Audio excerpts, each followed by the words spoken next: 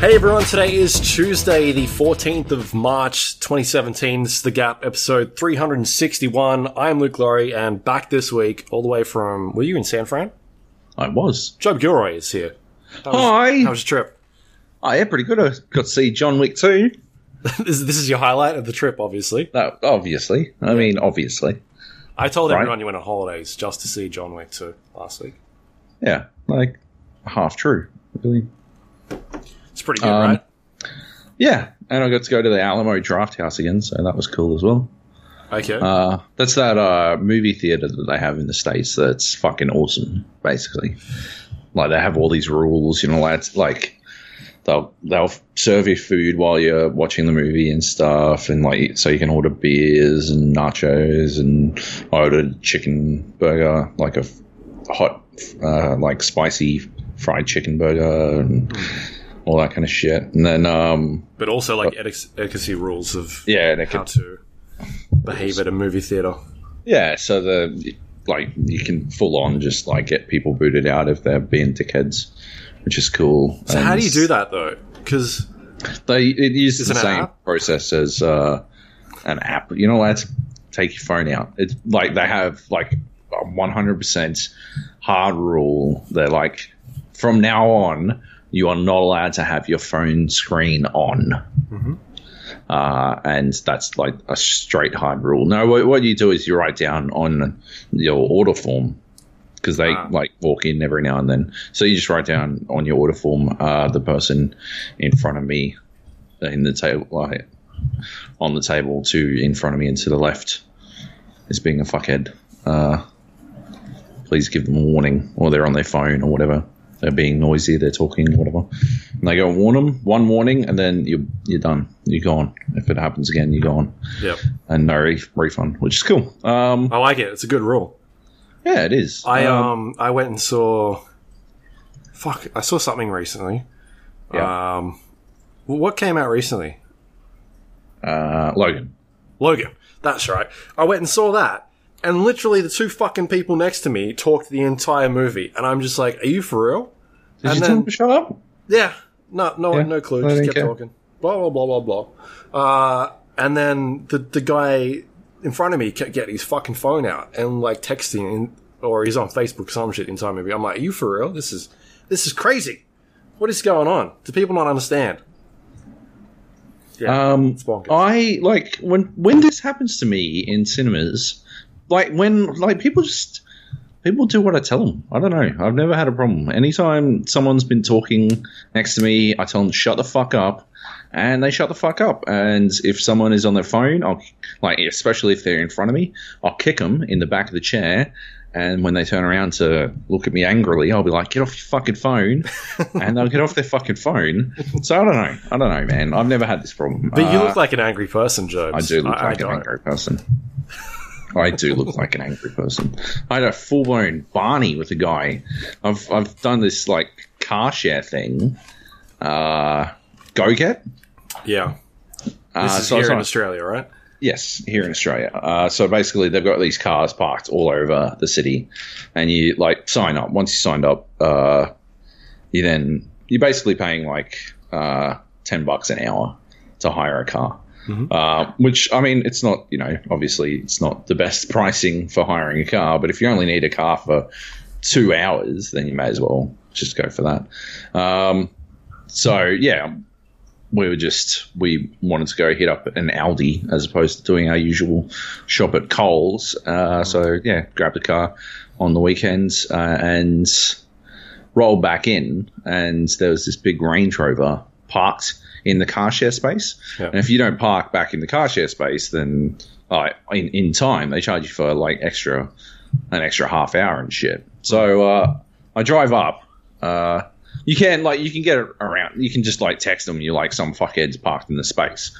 But anyway, I drive up and there's a chick sitting in the like passenger side of the car.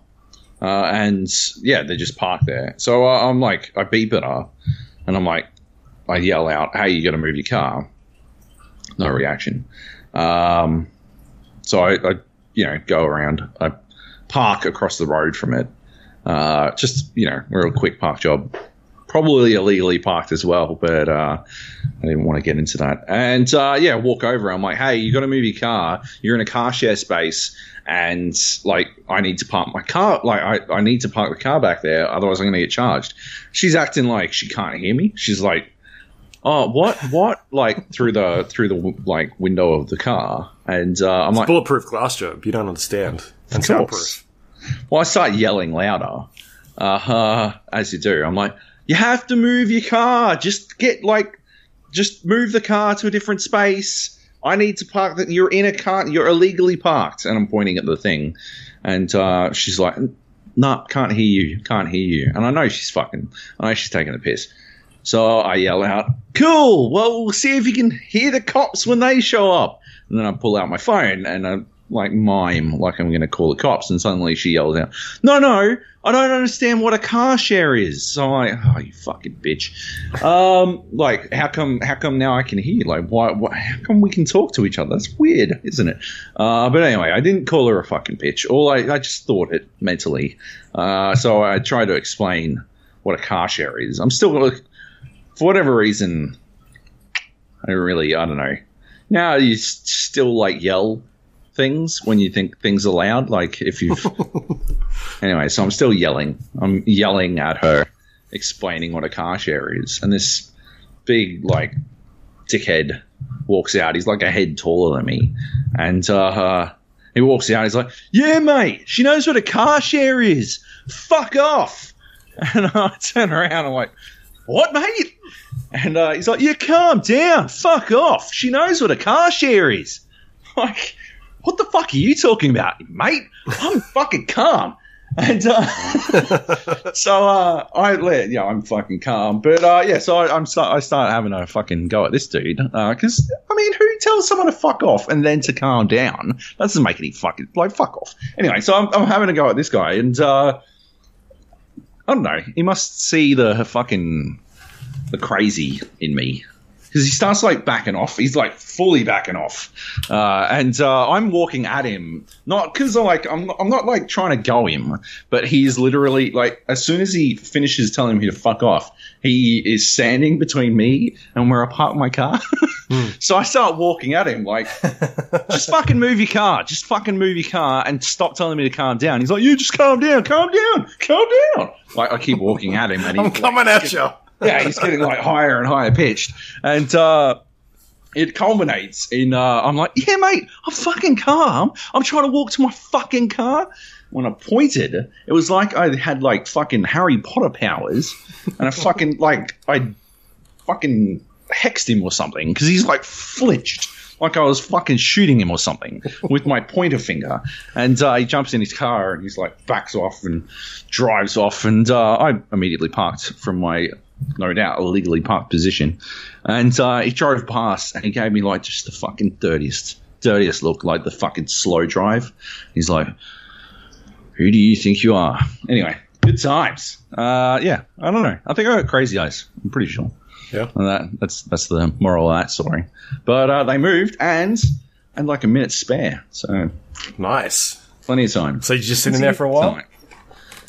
No, just hopped out. We had mints in the back, so I had to get that in the fridge. You know what else I think it was is that I was jet lagged as fuck, and wasn't having a bar of it. I was who the fuck? Who the fuck? So I was just not taking any shit. I was too jet lagged, so I didn't have a good sleep on the plane. I did have a long sleep, but I just didn't have a good sleep. Yeah, I just slept on my leg or something. It was awful. Fucked up. My foot cramped for 45 minutes, full blown. It was my toes were trying to curl down to my heel in a fist and shit. So I must have sat on my leg or something. What an idiot. Anyway, good times. Was over there to play Battlefield 1. Oh, okay, not John Wick. I went John Wick, then Battlefield. That was the main purpose. Yeah. That was the priorities, but I played Battlefield first. I managed to hold out. I was actually sitting there because I got there a day early, but thanks to just amazing amazing fuck-ups at LAX. I arrived 4.5 hours later than I should have. Okay. Did they go to the wrong airport or something? Apparently they changed something about how they do air traffic control at LAX the day that I was landing. They changed a bunch of shit the day I was landing because, anyway, first of all, they changed how air traffic control worked. So the plane apparently had to taxi twice as far as it normally does, which significantly lengthened our getting off the plane. And then the plane that I was taking from LA to San Fran was an hour and a half late because it was stuck taxiing from some other fucking runway or something. And then our plane, the plane we were taking off in, had to taxi back to that same fucking runway. So it took us, we were literally taxiing for an hour. It's like 45 minutes on a plane from LA. So we spent more time on a runway than we did in the air, which was pretty high quality. Pretty stoked about that. Well pleased. So yeah, I got into my room, and I sincerely contemplated grabbing a Uber and going and watching John Wick that night. But I was like, I might fall asleep though, so maybe I won't. So I stayed in and I watched Paycheck on basic cable instead. Is this a Ben Affleck film? Yes, it is. I've never seen it. Film. It's not great. Yeah, so I heard. Yeah, but I still watched it. I was like, I got like the start right. I'm like, well, it's sci-fi. At least there's that. For some reason, ESPN 2 didn't work on my TV, and ESPN 1 was playing college basketball. That's all right. No, can't watch it. Why Can't handle it. Got no time for college basketball. So I just sort of watched Paycheck and played Zelda. Yeah. Anyway, so could have gone and see John Wick then, and then seen it again, because it's not like I had anything to do all day. But anyway, held out and watched it when I was pretty acclimatized. Did you like it better than? Where do you rank it on the Logan scale? Because between that and Logan, I know they're different films, but I enjoyed one more than the other. I think Logan is better. Okay, I like John Wick a bit better. Are you fucking nuts? Two things. I like the action a lot more in John Wick. I think the action's fucking phenomenal. So people are fucking frozen in place and oh my god. But Jesus. Yeah. There's just things about the story as well in Logan where I'm like, whereas John Wick doesn't really have a story. It's just him shooting fucking people and like a sick, really sick world building. But I don't know. Yes. For a dumb movie, I quite enjoyed John Wick. But also, I watched 2 hours of Logan with two fuckwits next to me talking the entire time. Sure. And all I could think about was, I want to stab these people. Not really, but yeah. So you don't stab them, but if they were to be stabbed, you would be upset. If, The Purge happened halfway through that film, I'd be like, well, fuck. All right, let's do this. Right, yeah. Why not? So, yeah, maybe that has tainted my experience. I'd have to watch it again, for sure. But in terms of cinema-going experiences, I really like John Wick quite a lot. That first 10 minutes is fucking bonkers. It is. It is pretty great. But I don't know, man. The story, it's it's stupid, right? It is. It is so fucking stupid. Holy shit! It's such a dumb movie. It is such a dumb movie. I liked it. I really liked it. The action is out of this world, but yeah, it is such a fucking dumb movie. Even dumber than the first. Genuinely, even dumber than the first one, which I didn't think was possible. But holy fuck, yeah. Anyway. We're yapping on. Let's talk about games. You came back and we played some Wildlands, right? That is true. Hang on. Are we just not going to talk about Battlefield? We'll leave that later. Okay. Towards the end. Towards the end. Sure.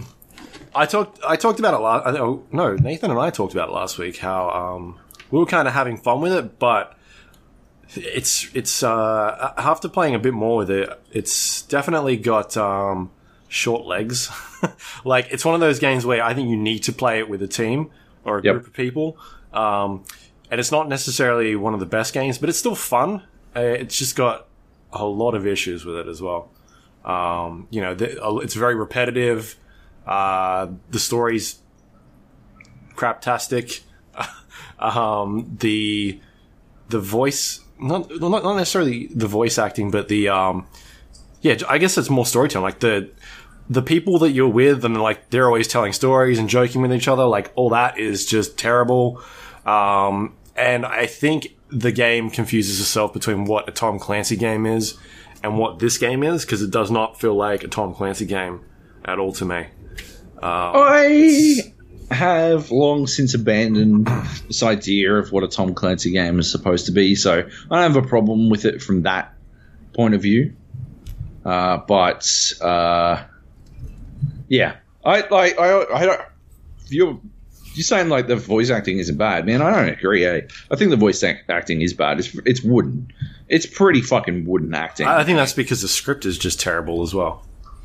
It is pretty hard to tell where the bad acting starts and the bad writing begins. But yeah, it's I don't know, man. Like, I think a lot of the problems with that writing in particular stem from this like idea that they need to be talking all the time for you to feel like they're a part of you're a part of a team or something.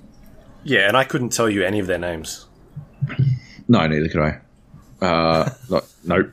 Not even the main character. I don't know if he has a name, or the other guys that are in your team kind of talk to you when you're in the car. They make jokes and whatnot.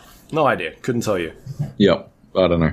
I legit just tried to think one up, and I've got nothing. I've got literally nothing. Yeah, they're just blank slates. They don't have any real personality. They're just these vaguely, possibly racist dudes rolling through Bolivia, perpetuating the war on drugs. Yeah. And like, there's shitloads of problems I have with the story. I mean, I don't think 2017 is necessarily the year to continue to go gung-ho into the war on drugs. I think we've seen a lot of social programs around the world that are doing interesting things. Instead of warring against drugs, they're sort of like managing drugs, which is pretty interesting. But having a bunch of four like members of the U.S. military, I think, roll into a different country and murder people just rampantly, just like crazy body counts. I think that's probably not exactly. It's pretty tone deaf, I guess. Mm-hmm. That's what I'm saying. And yeah, so there's that. There's the jokes. There's they make comments about waterboarding being soft torture at one point that I found particularly distasteful. And it gets to the point where I can't be certain whether or not it's taking the piss. I remember there was a line in there about having sex with 18-year-old girls or 21-year-old girls or something like that as well. Just out of left field stuff that you're like, what? Did they just say that? Yeah. Yeah, it's okay, perhaps they are making fun of Americans. I don't know. If they are making fun of Americans, first of all,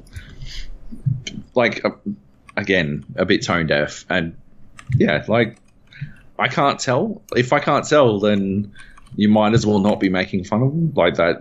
There's that paradox where something is either spectacularly on point satire or it is in really poor taste. That's what I'm feeling from this game. Is it's either just the chameleon of satire, or it is actually just a gung-ho military dumb murder simulator, and I don't know. From that perspective, I don't like the game. From the perspective of lying on top of a fucking mountain, having a competition to see who can snipe people from the furthest distance. I think our longest distance at this point, Heath picked off some guys from 580 meters, which is a pretty good go. Oh, how do you see this? Is this in the game, is it? Well, you mark them, right? You mark them, and then you get as far back as you possibly can while they're still marked, and you use that as a range find, basically. So yeah, we've been doing that. And then once we've killed everyone in a base from on top of the mountain, we'll then base jump off the mountain and see who can reach. We're just making our own games up. We've been having races across the breadth of Bolivia. We've been having base jump challenges and snipe challenges, and none of this is in the game. There's no function inside of the game to have you do these things. We've just made our own rules and made it work, and it's fucking good fun. I mean, some of our races have been spectacular. We had a 23-kilometer race that took about 15 minutes that we had to change the rules of directly after, because I'd picked I managed to steal a car from the Unidad, the purple dudes. Oh, yeah. And every time, I think it was Drew and Gav tried to ram me off the road, they'd just wreck their car instead, and I just keep on driving. So, we had to change the rules, and you weren't allowed to take military vehicles anymore and shit like that. But, races, just fun, just pure co-op fun. It really does a good job of, I guess, allowing you or giving you the tools to make that fun happen. We've gone, just directly found the guns that we want, and along the way we'll do some story missions, why not, and all this kind of shit. But yeah, generally, we're just making our own game out of this Wildlands experience, and I find that fantastic. So much better than the game that they made it to be. One of the things we're talking about, because we've been looking at some battle royale or King of the Hill type, that last person alive type game. Yeah, I would love.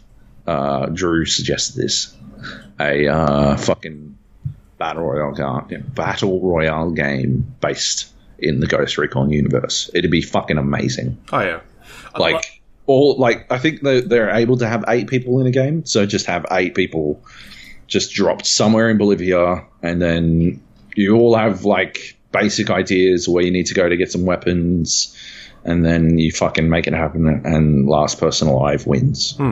Fuck yeah. I mean, I'd be in. Fuck yeah. Yeah, I think, I don't know who you were in at the time, but when we played the beta, I said, I'd love for them to have this engine out licensed.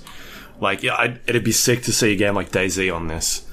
Because, most of the shit works, but the engine looks so amazing. Sort of taking that further and having, mod support of being able to make your own type of games, I think is a silly idea for them not to do. I don't know why they wouldn't want to do something like that, because I think there's some really cool ideas that can come out of it. Yeah, totally. I mean, yeah, I love, if it gave us anything, a pretty decent engine would be okay with me.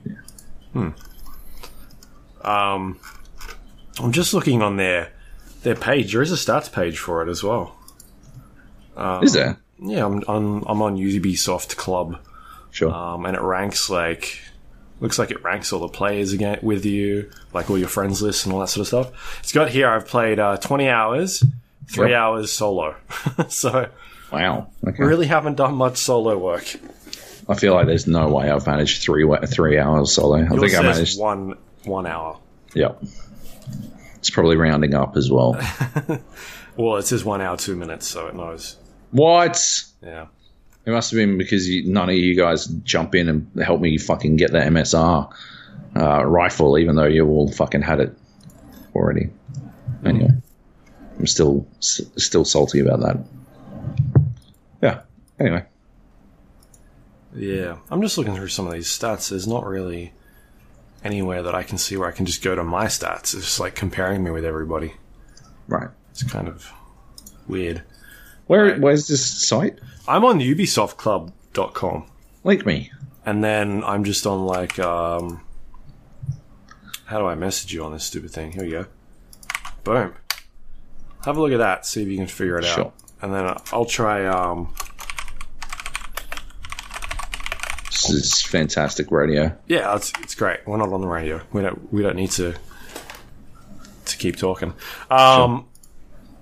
Yeah, I'm just like, but I think I'm done with the game right now. Like, there's not really much more for me to go back to other than just fucking around with you guys. Because, like, I think I've got the guns that I want. Like, even doing that sort of stuff is just not fun anymore. As you do get more and more guns, I find that you get all these unlocks with them, but it's not necessarily making your gun like a lot better because it's always trading off on certain things. Like you're either trading on accuracy for handling, or bullet penetration for accuracy, or range. Like it seems like you can put all this stuff on the guns, but it's always a negative for it. So I just don't feel like I should be getting all those collectibles anymore, and I'm just not interested in any of that. And then like the story is really not that great, so I'm not invested in any of that stuff. I just think the world is done, like all the environmental stuff is done really well, I think.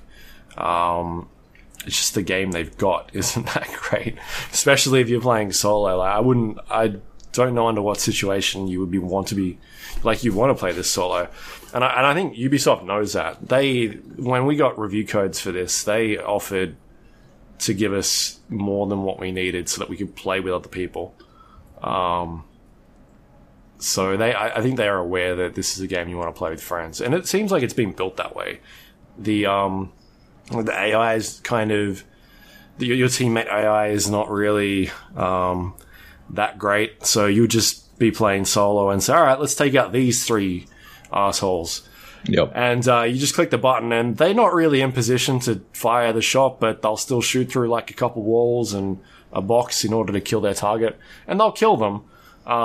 It just takes a couple seconds for them to get in position, it seems like, a lot of the time.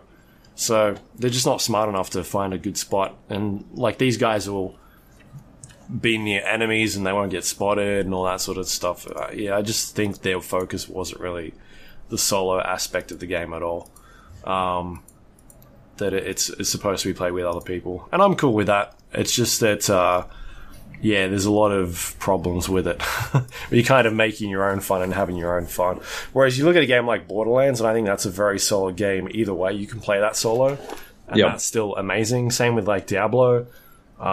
And I'm now going towards loot-driven games, but you are, yeah. But also those are games that you can play with other people, and they're really fun co-op. So yeah, I guess the just something about it, like for a game that's supposedly in development for a very long time, it's hard to see where all that like went into. Because it's like a bunch of different systems that are kind of thrown in there, but they don't really fit. And again, it's one of those Ubisoft games where there's so much shit to do, but a lot of it is very repetitive and samey. And yeah, I don't know. I don't think that's a good thing unless you're a very keen person on doing collectible type missions. I'm not really that type of person. It's not for me. If we talk about it in terms of, gameplay loop, right? Yeah. It's the same shit. Unless you make your own fun, it's the same shit repeatedly. Yeah. And that's the main problem. Mm-hmm. Yeah. Otherwise, I don't know if there's much else to say about it. Is there? Not really. I mean, I'll still play it, but I will literally only play it with other people, and I only want to play it. I don't really want to do missions or anything. Yeah, so... Yeah, fair enough. All right, well, the reason I haven't played much of it the last couple of days is because I've been powering through Horizon Zero Dawn. Sure. And I guess because Yeah, it's really good. I really like it. That's why I haven't kind of gone back to Wildlands. Like, you guys have kind of been playing it quite a bit. Wildlands, that is, and I've really not jumped in for a couple days. I don't think I've played it since the weekend, at least, or the start of the weekend. Yeah, Horizon Zero Dawn, I'm nearly finished. I think I'm about 34 hours in. Yep. I'm powering through the main missions now. I was very much doing a lot of the side content to the point where I was, like, the main missions have, like, level requirements or recommendations on there or something like that. I'm not too sure what they are, because they don't affect XP or anything like that. I think they're just like, hey, you should probably be this level when you do this. So I was doing, like, mission levels where I was 8 or 12, but I was, like, a level 28. So more than double what was required, because I've been doing a lot of the side stuff and kind of just collecting shit. But yeah, the last, I guess, 6 hours I've just focused on main mission stuff, because I've got something else that I want to play. And I know that if I don't finish it, I'm not going to come back to it, because there's so many things coming out. But yeah, I've got a lot of things that I really like about it, and then a lot of things that I'm just like, oh, this is a bit strange. I'm not sure why they did this. I think the best thing about the entire game is the combat system. And I spoke a little bit about it last week, but it didn't really click with me until the last couple of days. I was kind of just playing Horizon Zero Dawn as I was just going around and shooting stuff. And it wasn't until I started buying other weapons and kind of looking into all the different ammo types and that sort of stuff that I really saw how good the combat system is. And I think the best thing I like about it as well is that all these robots, all these machines that you come up against have like 4 or 5 different ways that they kind of operate, and there's like weaknesses to them. There's like mechanical moving parts on each of these machines that you can kind of destroy, and then that kind of knocks out like a component of either their abilities or the way they move. And then they've got just all these different like parameters that there's like a book you can basically go and read up on, like how these things operate and what they do to you and the best way to approach them. And it's pretty similar to, I guess, the way that like The Witcher 3 did its like lore book. And I think that's the best comparison that I could kind of do with it, is like when you played The Witcher 3 and you went into a fight, you would need to kind of do some investigation beforehand and kind of learn about what you're going up against. And you'd read it and say, all right, well, I need to approach this creature by using these oils, and then it does these attacks. I've got to look out for these certain things. I think this is a very similar type of mechanic, but it's definitely brought up a notch, mainly because you can just completely take away components of these machines and just destroy them. And I think that's such a cool idea. And I'd love to see it implemented in a lot more games, but I don't know how you do that without having like everything as a robot now that has like a radar system on top of its head, or 2 machine guns on its side, or giant claws or horns sticking out of it that it uses to charge at you. So yeah, I think by having machines in this game, it kind of gives it an out to be able to do that. But by having that, I think the combat is outstanding. It really makes for an interesting way to approach all these different creatures. And I found myself always pausing the game whenever I came up against something that I wasn't too sure how to take on, and I'd read up on like all the different weapon components that it had, and like all the weaknesses and strengths, and what ammo I should be using, what guns I should be using. So I think it's really smart in the way that it does that, and I definitely think that's the best part of the game is fighting that stuff. There's a mount system in this game where you can get onto you can kind of tame these machines and jump on the back of them and roam around. I never used a mount in this entire 33 hours that I've played so far, because I had more fun just walking around and shooting my way through things as I got from point A to B, or just fast traveling if I needed to. But I think that just goes to show how much I really enjoyed that part of it. I don't know if you agree at all, if that was kind of its biggest strength, or if you found something else that you kind of liked. No, man, like for me, right, like I think I wrote it in my review for OzGamers, but like for me, it was The Witcher game with satisfying combat. Like, okay, That's basically it to me. Yeah, like I 100% agree with you. The other cool thing about shooting off components is, like, some of them on the bigger fucking things you can pick up and use.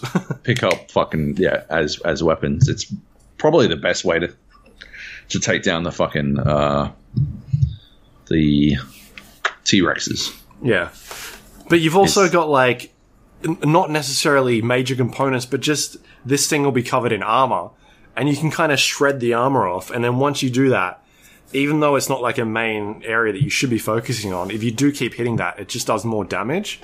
So you might not necessarily be hitting something important, but by hitting the same spot over and over again, that means you're doing more damage. Yeah, it's really cool. And whenever you hit something, it kind of lights up very briefly, so you kind of know where you're aiming for. It can be, I did find it a bit tricky sometimes to sort of hit the spots that I wanted to, because they do move quite fast, some of these guys, some of these creatures.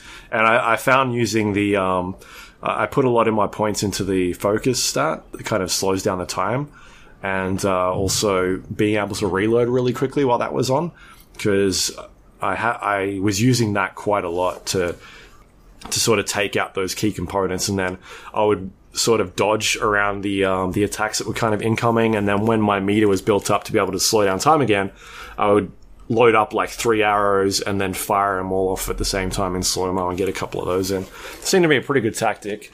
Haven't really died too many times, I don't think. But yeah, like, that's my favorite thing about the game, is just going up against all these things. Whereas I think The Witcher, for me, I did enjoy the combat, playing it on hard or the highest difficulty, but it had a lot of issues. And the story was, I think, the main draw for me. The story, the environment, like searching around and that sort of thing. Whereas with the, I don't know why we're comparing it to The Witcher. I guess because I talked about the combat being similar in terms of like researching and whatnot. But with the Witcher, I was really drawn in by a story in that. Whereas Horizon, not necessarily as much. I'm definitely reading everything, but I think they do a really sloppy job of all the storytelling stuff in this. Which is one not of the all biggest. The storytelling stuff. Come on, man. Did I say all of it? Yeah, you said. I mean, what I mean is like a lot of the side, like audio logs and picking up the text-based read. Here's a fucking book. Read that. I don't like any of that stuff in games. I never read it because there's usually just so much of it, and I would rather have an audio, something read out to me. But the way it's done in this game is executed so badly that someone needed to actually sit back and think about what they were doing. Like, there are huge spans of time where you don't run into any audio logs, and all of a sudden you go into an underground like facility. And I guess they're doing that because if they were just out in the wild, it wouldn't make much sense because people would find them. But you'll go into a room and there'll be like 6 or 7 different audio logs just spread out on the table. And then you spend the next 10 minutes just standing there listening to them because you can't leave. The moment you leave, or if you start queuing up all these things, like, it just cuts them out one after the other. Yeah. And you can't pause the game and go into your menu and come back because it just stops playing them. Mm-hmm. So I think they're implemented really poor. Oh, the other thing one of the things that shits me the most about games that have audio logs or any type of system like that, where if they play and then the character starts talking or people start talking to your character while these things are playing, and then all of a sudden you've got audio logs playing plus other characters trying to tell you key components of the story, but they haven't been spaced out like enough. They haven't given enough time for this stuff to sort of play out. So you can't hear anything because there's 2-3 people talking at once. I think BioShock does a really good job of doing that. They don't usually, well, not that I can recall, they don't have like their audio logs spaced out in certain components where there's key characters talking to each other. And I remember, was it Oxenfree? It was like a scrolling adventure game where a lot of that game was very narrative driven, a lot of story focus, and that was another game that I really enjoyed what was going on with the story, but you'd have points where characters would be talking to each other, and the moment that you went to the next screen, they would, like, that conversation was gone. They could be mid-sentence. So you kind of had to stand there and wait for things to kind of play out and then be like, all right, now I'm going to the next screen. I just wish developers would kind of think about that stuff and execute a bit better. Well, I think they are thinking about it. I think that's the thing, right? I think they're thinking about it, and the thinking is, well, right, like you wouldn't just, if it was real life, you wouldn't just fucking, like, wing off halfway through someone's conversation, right? Like, you'd feel rude. But, like, the reality is, it's not real life, and, like, you're trying to maintain a certain pace to the game. Like, as the player, I understand the developer or, like, even the writers in particular might want to, like, maintain their own pace. But the reality of video games is the players dictate the pace in general. Yeah. And if you try to force a certain pace on them, it'll just piss certain players off. And, yeah. I don't know. It's, just crazy. I don't know. Yep. What else is there that I like about it? I think the engine's freaking amazing, man. I'm excited to see what Kojima does with his new game in this engine. Because I think he's looked at it and kind of thought, well, if you look at his past games as well, being like stealth games, third-person action games, you could definitely see something like that fitting into this type of engine. Yep. And particularly because it's a very pretty game. And also considering how much it does with the environments. Yeah. The foliage in the world is kind of, everything's really lush and green and moving. It looks outstanding. And for the most part, like, the crafting system is, I think, decent. I think they could have done a better job with the potions. It feels like you're always kind of scrambling for having enough materials for potions. So I found that most of the time I would just kind of grab the stuff that was on the ground, the medicine, the like leaves that you pick up, and you can use that. Because I haven't really been using potions too much until towards the end of the game, and even then I was like, all right, I can only really craft 5 or 6 of these for some weird reason, even though I've been killing wildlife the entire game, and I've maxed out pretty much all my crafting. I really don't have enough to make the components that I need, so I thought that was weirdly balanced for some reason, because I think you need 5 pieces of meat for 1 full potion, and that seemed quite excessive. Yeah, I think they'll probably fix that somewhere along the lines. But otherwise, yeah, man, that's a freaking awesome game. It is. It's hard for me to fault. Like, the stuff I'm nitpicking at is very minimal, and it doesn't really affect the gameplay stuff for me. It's just like, I wish this could have been executed a bit better. Yeah. But the main thing that I'm liking is, like, the combat, and that's one of the key components of the game. That is the stealth, depending on how you want to play it. But I tried to do a lot of stealthy stuff as much as I could until shit kind of hit the fan. Yep. And then I would just go into brutal killing machine.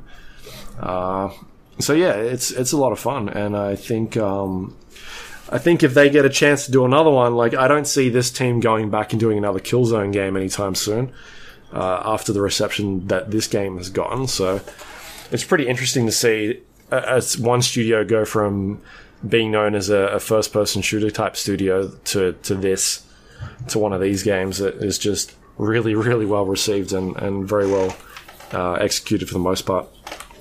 Yeah.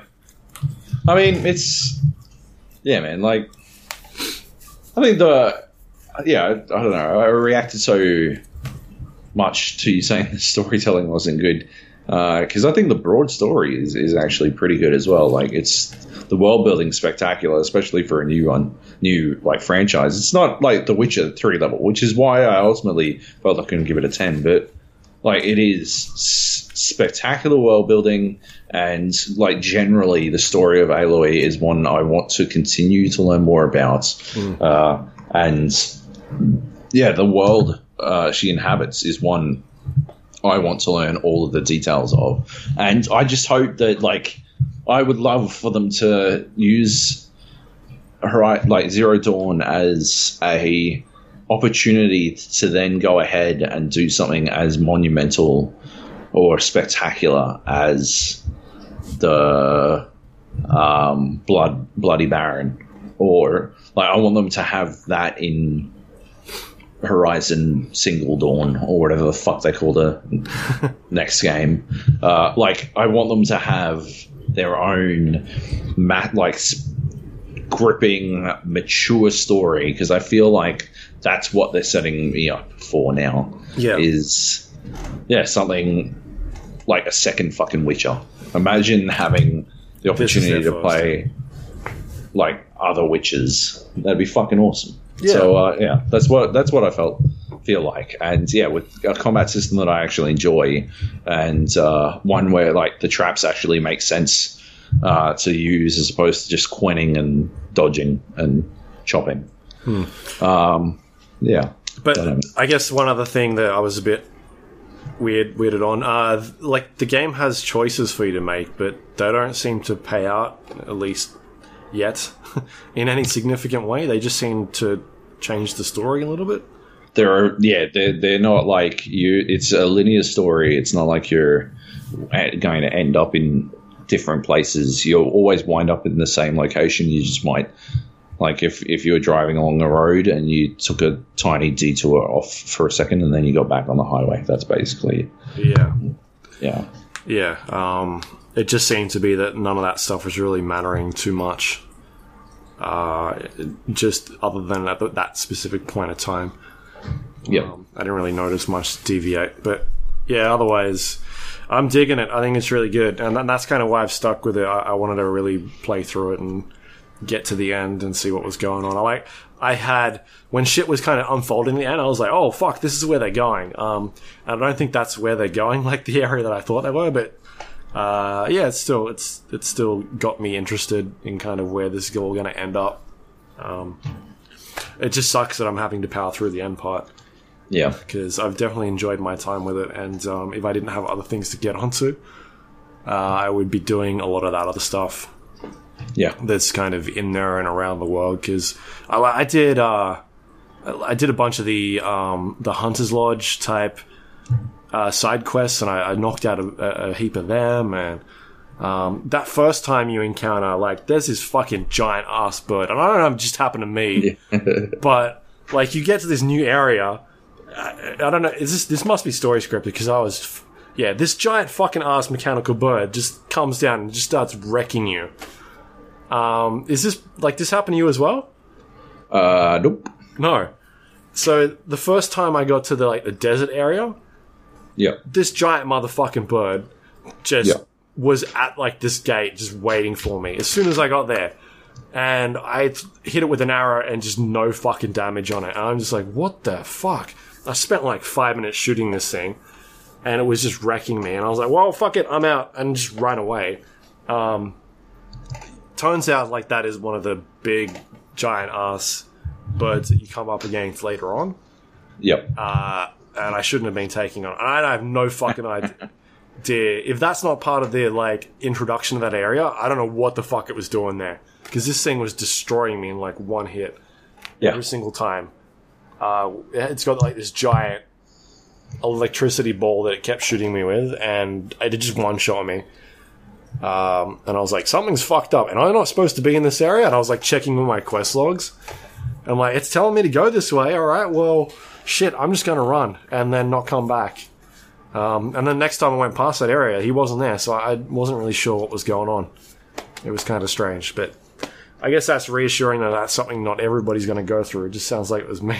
I got unlucky. He must have been patrolling that area or some shit. I took him down later on for a trophy reward, and that was quite...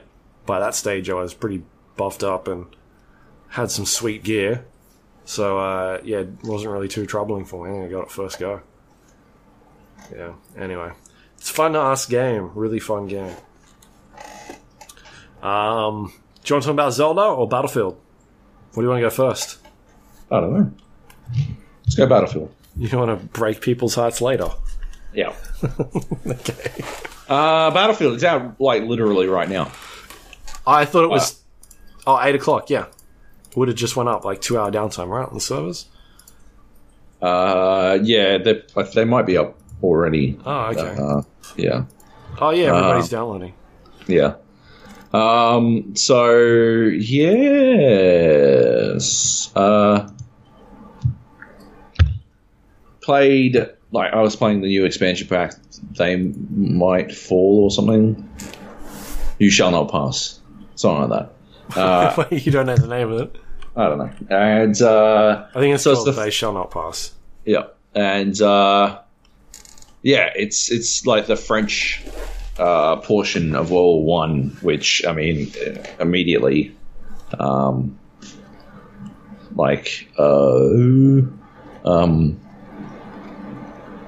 because like the reaction should be, hang on, wasn't most of World War I taking place largely in France?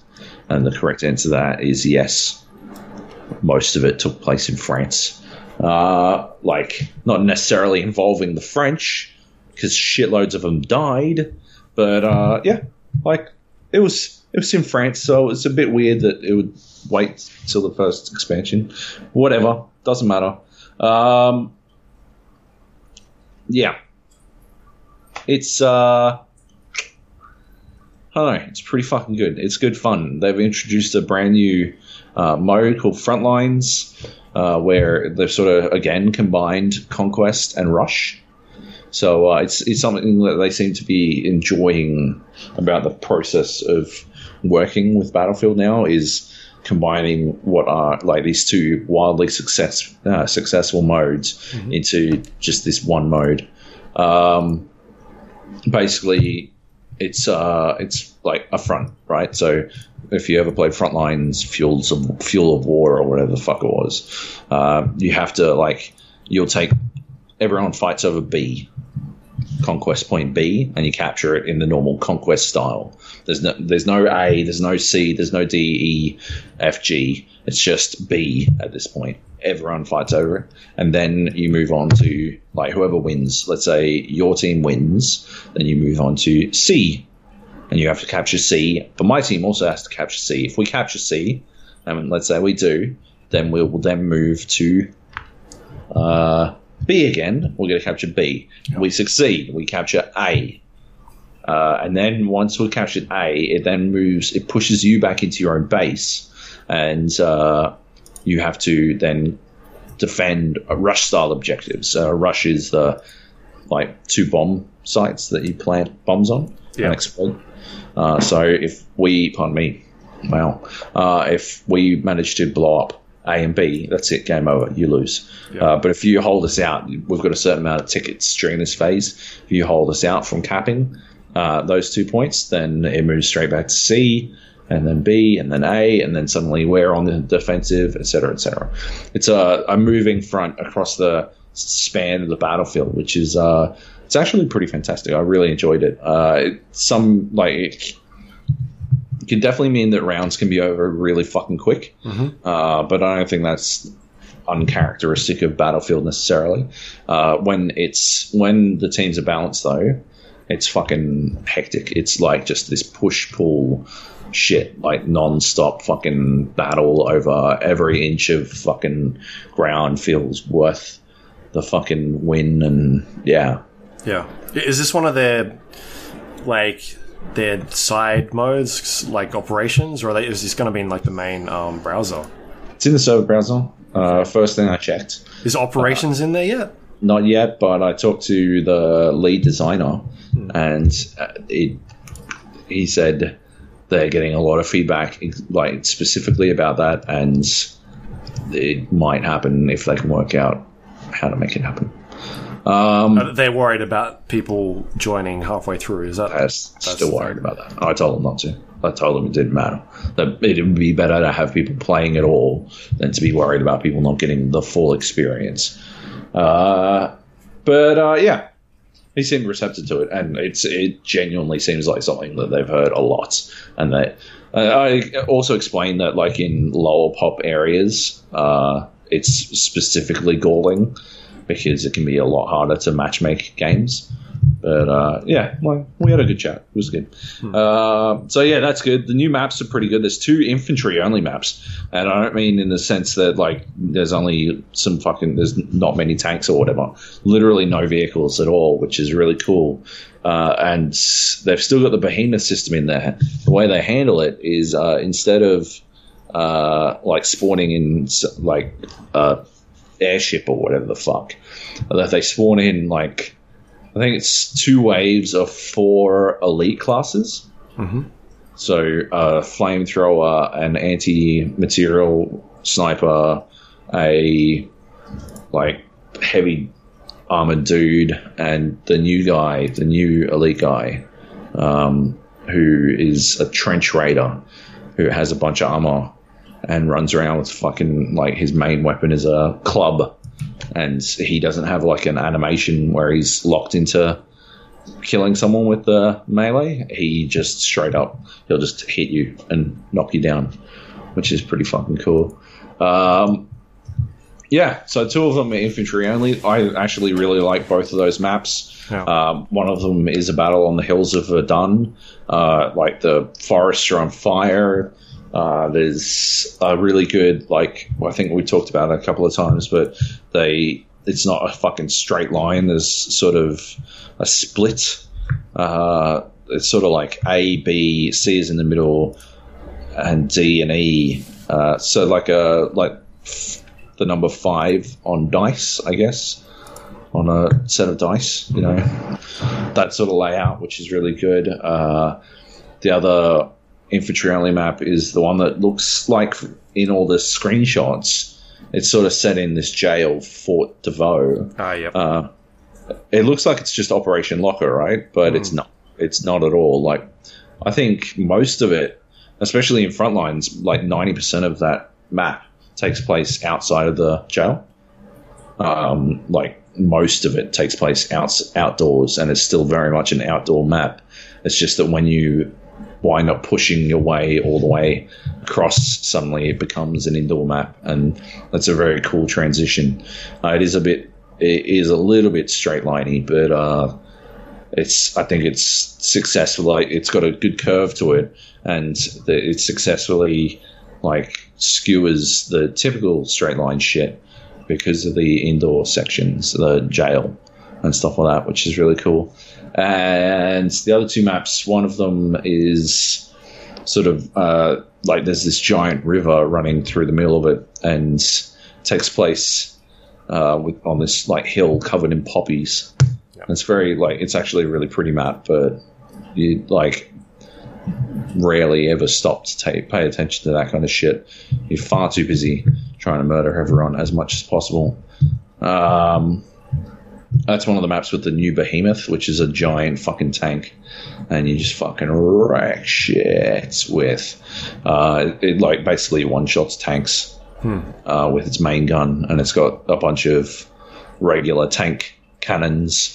And like, if you would imagine that the tank that has 5 guns on it, yep, and 4 of them are machine guns, or replace the 4 machine guns with tank cannons, and then put the cannon on the front, make it a fucking super cannon, and that's this fucking behemoth. And it's just like high priority. It's probably the most dangerous behemoth I've ever seen, because it can go anywhere as well. So wow. Yeah.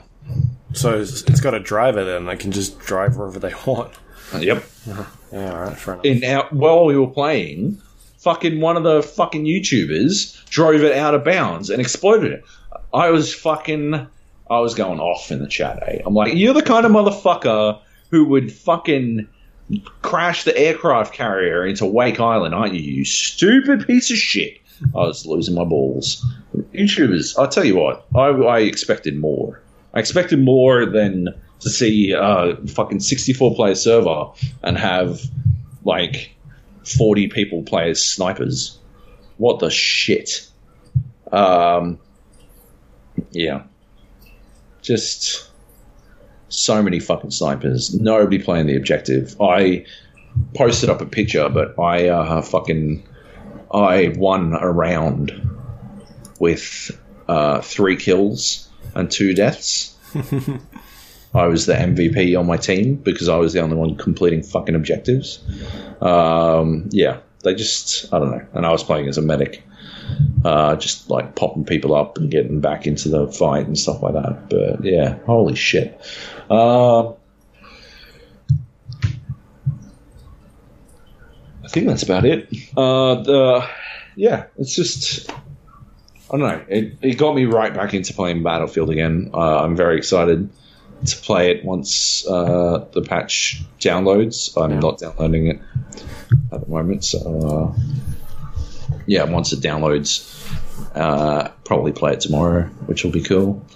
And yeah, I don't know, man. So it's 2-week early access for season pass holders. Yes, and which is dumb. It's so dumb. Yeah, it's really bad. Do you know how that was working on the like how that's going to work? Is it going to be separate like playlists, or what are they doing for that? Do you know? I believe it's just separate playlists, like premium server playlists or whatever the fuck. Yeah, all part of the really dumb shit, I guess. Yeah. Yeah, because it feels like I haven't bought it yet. Yep. And you kind of feel obliged to buy it because otherwise, like, nobody's going to be playing that normal game, right? Yeah. Everybody's going to be on the DLC list, and then if you don't buy it, like, they can't split playlists because all of a sudden you've got a server that drops half its people because not everybody's got it yet. Especially like being a 2-week early access for premium pass holders. Yeah, it's so crazy. Anyway, I'm just worried. Yeah. No, I agree, man. It's dumb. Yeah, but it's good though, right? Like, it sounds like it's pretty fun, pretty bad. It's a lot of fun, and yeah, it's yeah. The Frontlines mode is really cool. It's a really good mashup. We played some operations as well, because obviously you can matchmake when you're guaranteed to have 64 people present. And holy shit, the first map we did was this Verdun one, and we didn't get to see the second map. Like, me and the rest of the people on my team, they didn't even capture the first fucking point in the 3 fucking attempts. And you should have heard them fucking whine. They're like, oh my god, this is fucking ridiculous. Oh my god, this is so imbalanced. Oh my god. And then, so after that, we switched sides. Yeah. I don't think some of us didn't even fucking stop. We didn't stop long enough to, like, cap points. We were already on our way to the next fucking point. We just blasted straight through. Yeah. The reason they weren't able to get through in the first, while I was defending the first time, we had them fucking locked down with mortars, like, just properly locked down, and they were too stubborn to switch to fucking snipers to do something about us, or switch to the mortars themselves to do something about us. So we're just bombing the fuck out of them, which is unbelievably appropriate, like, as a tactic for a map like Verdun, where, like, literally millions of artillery shells were fired. Yeah. But they were not having a time of it. They were just complaining a lot. And then we smashed them. It was fucking hilarious. We didn't lose. We, like, never failed to attack. Yeah. Inexplicable. We just blasted straight through the entire time, and then we did it again on the second map. And, yeah, they just got fucked.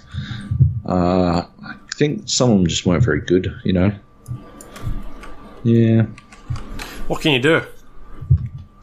Yeah, that's true. Anyway, good times. Good times. So that's out now. You did an article was it just an article? Did you do any video footage or? No, I captured some video footage. I haven't had time to edit it together to chuck it up, but hopefully I'll have more time tomorrow. But got some stuff going on, so yeah. Secret business. Might be able to say more next week. Oh, fair enough. But yeah. Cool. All right, well, we should get to the showcase piece of the evening. Totally. Nathan talked about this game last week. Legend of Zelda Breath of the Wild. This is, we was discussing how the reviews are out, and I hadn't seen a game perform this well in quite a while. Yep. At that time, it was a 98 on Metacritic, but it turns out that game is not as good as what I thought it is. It is now a 97. Oh, fucking pathetic. So, cancel those pre-orders, people. I talked about how I thought Nathan might bring it down a peg last week, and I'm curious to see if you are going to do the same thing this week. I have a inkling that you might, or a tinkling. A tinkling? Did you like my tinkling noise? Yeah, I hope you're not in the bathroom. I'm not in the bathroom. Sure. Sure. My bathroom has a fridge. Drinking it now. Jesus. I gotta settle down, Waterworld. There's a lot of valuable nutrients that I've got to reconstitute so I can have all of my powers available to me when I explain how Zelda isn't a 10. Yeah, I was trying to drag that out. I'm not sure if you noticed. Cause I did notice. Yeah. What don't you like about it? Obviously, it's not the worst game in the world, Joe, but there's things that you... Very much not the worst game in the world, but it's not the best game that came out in fucking March. Okay, fair enough. Let's open with that, okay? Horizon Zero Dawn is a better game than this. Look, the reality of the situation is I know that there are things that I care about that others don't. That others don't care about. And so, to that end, I think I can safely say this is not a 10 for me. It's a good game. It's a very good game that I really enjoyed playing, that I really enjoyed being a part of the world. But it has some fucking glaring issues that I genuinely cannot believe. Like, I was sitting there just flabbergasted that my contemporaries, contemporary game critics would say this game is a fucking 10. And it's sparked up a lot of conversations about whether or not a 10 is a flawless experience or whatever the fuck, but I have been fighting against the idea of the perfect 10 since, as long as this podcast has been going on, at the very least. Since before I became a fucking professional game reviewer, I've never believed in the perfect 10, just because that's not how fucking rating system work. That's not how fucking counting works. To that end, it could be someone's 10 out of 10, despite having these glaring issues. I just don't understand how someone could ignore it. And allow me to, the most glaring of these issues for me is the story and the storytelling, because they are fucking terrible. The story is just terrible. It's the worst kind of Saturday morning cartoon schlock. Just garbage shit designed to barely justify your movement throughout the game world, but at the same time has no fucking connection to your action, or no real connection to your actions. The entire time, it's like, oh, Link, you've been woken up after 100 years. That is actually, if you were to measure that against fucking Zelda's voice acting, by the way, I just fucking nailed it. Okay, that is probably a better impression of Zelda than the Zelda voice actor could manage in this game. Actress. She sounds, or actor. I don't know. I didn't check the credits hard enough, but that's what I'm saying is right. Woeful voice acting. Anyway, oh Link, you must come and rescue me after sleeping for 100 years. Oh, come and find your whatever, and find the Master Sword, and then come and help me defeat Ganon. Right? fair enough. Cool. I'm awake. It's been 100 years. Zelda is apparently still fighting Ganon. She hasn't been sleeping, I suppose. She doesn't need to. She's a magic princess or something, whatever. It's hard for me to like really nail down all of the details of the story because I played a lot of this on a plane, and every time there was a cutscene, I like just through boredom, not even through tiredness, just through boredom, I drifted off to sleep. So I'd then wake up a little bit later and I'd be standing in front of like a shark dude or some shit. And I'm like, oh, something's happened, I guess. Something important with the story. And then I'd go and talk to people, and shark dudes are all mad because I broke the heart of the shark princess. Or I go talk to the bird dudes, and the bird dudes are all arrogant. It's all this fucking, oh my god, it's this, like, the worst sort of, you know how, like, Mr. Hercule or Mr. Satan in Dragon Ball Z was, like, specifically taking the piss out of those, like, overly confident dudes. And it was sort of a little bit meta at a time when things weren't all that meta. And, like, at the same time, the entire show was, like, still doing that a lot. No. Right? Okay, well... anyway, it's just that sort of, like, this fucking... They're all just cliches. They're just like, oh, okay, and now I guess we need the bird dude to be overly arrogant. Let's do that. All right, cool. Arrogant bird dude. Let's have him pose and be all like, yeah, cool. Okay, this shark prince dude, he needs to be like super helpful and like a dreamboat. As much of a dreamboat as you can make a shark dude. And they're like, yep, cool, do it. Okay, dreamboat, helpful. He's like Tuxedo Mask. Nailed it. Okay, Tuxedo Mask guy who's a shark dude. Perfect. What about the rock guys? Well, they're big and strong, and they're rocks. So, and they eat gravel. So, what if we make them to say a lot of like puns, and also they like bodybuilding? Oh, yeah, okay, bodybuilding cliche. Do it. What if everyone in that entire city calls everyone bro? Yes, perfect. And what if we don't do it to skewer the idea, but we play it straight, as if that's actually the way a bunch of people would talk. Yep, okay, perfect. Yep, that'll make our world feel really, really real. That'll be perfect. And the other one, the Gerudo, they live in the desert. How do we make them... I don't know, just like general cliches about people who live in the desert and like, you know, I guess they like water. Oh yeah, that's it. That's what we'll do. You have to cross-dress to get into their city.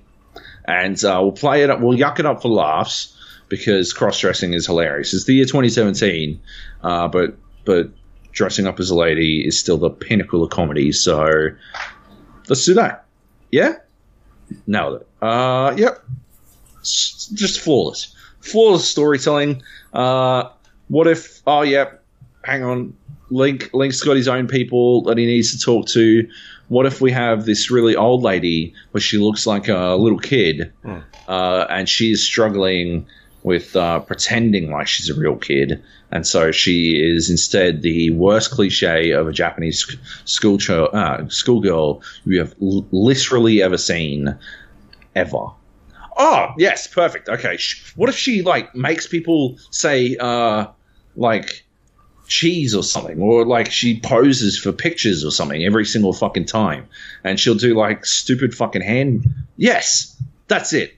Yes, I can no longer tell if we are making fun of Japanese people as a culture or if this is genuine. That's how good this fucking shit is. That's how good this storytelling is. Oh my god.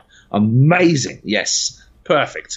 And we'll wrap it all up with just the worst voice acting of all time. Of all time. Just pointless voice acting. We'll have unskippable dialogue, semi-skippable cutscenes, like some just straight up unskippable cutscenes. Perfect, like genius. Got to have that. And yeah, oh yeah, right. 99% of all the dialogue in the game won't be voice acted anyway. We'll just do it via text. Okay, hang on. You've lost me here for a second. Just text. Why are we doing voice acting at all then? Oh, well, you got to have voice acting because otherwise nobody will know that Zelda sounds like a guy attempting to do a lady's voice. Ah, okay, fair enough. That seems like the, Gerudo thing again, but whatever. So just mostly text. And how many, what if, could we do that thing that some RPGs, or only really old RPGs, but some the RPGs used to do, where if you talk to someone and then you talk to them again, they'd every time you talk to them after that, they'd only ever repeat the same line. Just the rule of two with dialogue, just one extra line. Let's just do that. Yeah. Okay, cool. We'll do that. And we'll have you make choices in dialogue, but have none of those choices matter. And yeah, that sounds good. Yeah, perfect. Okay, we got ourselves a Zelda game. 10 out of 10. I think, yeah, probably the best game of all time, as far as I'm concerned. Let's go to the critics. The critics said, yeah, 10 out of 10. 10 out of 10, 10 out of 10. So many 10s for this game. That's interesting. What about... did I mention the story? The voice acting isn't great. Okay, fair enough. Nintendo's Next Classic. Okay. Yep. Cool. Yeah, okay. 10 out of 10. Strong contender for the best Zelda game. And a masterclass in open world design. Yeah. Makes sense. That all makes sense to me, Sounds like you like it. I just hate the story. I hate the fucking story. It's such a fucking terrible story. I mean, there's other things that I don't like, but I hate the fucking story. Yeah. Yeah. It is just... It's so dull, cliched, and awfully told that I cannot fathom how this is, a 10 out of 10 game. It's just, especially because I played fucking Horizon Zero Dawn, where the inverse of the voice acting is true, where 95% of all the voice acting is actually acted. All the voice acting is good. As you said, it's not executed perfectly at times, but the main characters, the key characters, still all the story beats are all voiced really well. And it seems like they weren't reading the scripts independent of any knowledge about basic human interaction. They got real actors in there. When fucking Lance Reddick shows up, I'm like, oh, all right, I know whose voice that is. I know whose voice that is. That's fucking... what's his name? Hades. No, what's his name in John Wick? I don't know. Does he have a name? Yeah, he's got a name. Sharon, I think. He's got some fucking crazy Greek name where he's like the boat keeper for the river. Okay. So Hades or whatever. Anyway. He's got one of those voices that you're like, I know that motherfucker. Yeah, you do. It's fucking, it is a spectacular voice. Anyway, they actually got, real actors, real voice actors, put some effort in, got real dialogue. Elements of it might not be perfectly executed, but they put the fucking effort in. The story itself is fantastic. The world building is great. Not the case in Zelda. So I just can't understand how immediately after playing an open world game with those great elements, you could then go, okay, this is bad, but still, you've got all this other stuff. On the other hand, it is bad, but you do have all this other stuff. Zelda is, if you ignore the terrible story, staggering, jaw-dropping. I was flabbergasted. It was just holy shit to me. Like, holy shit.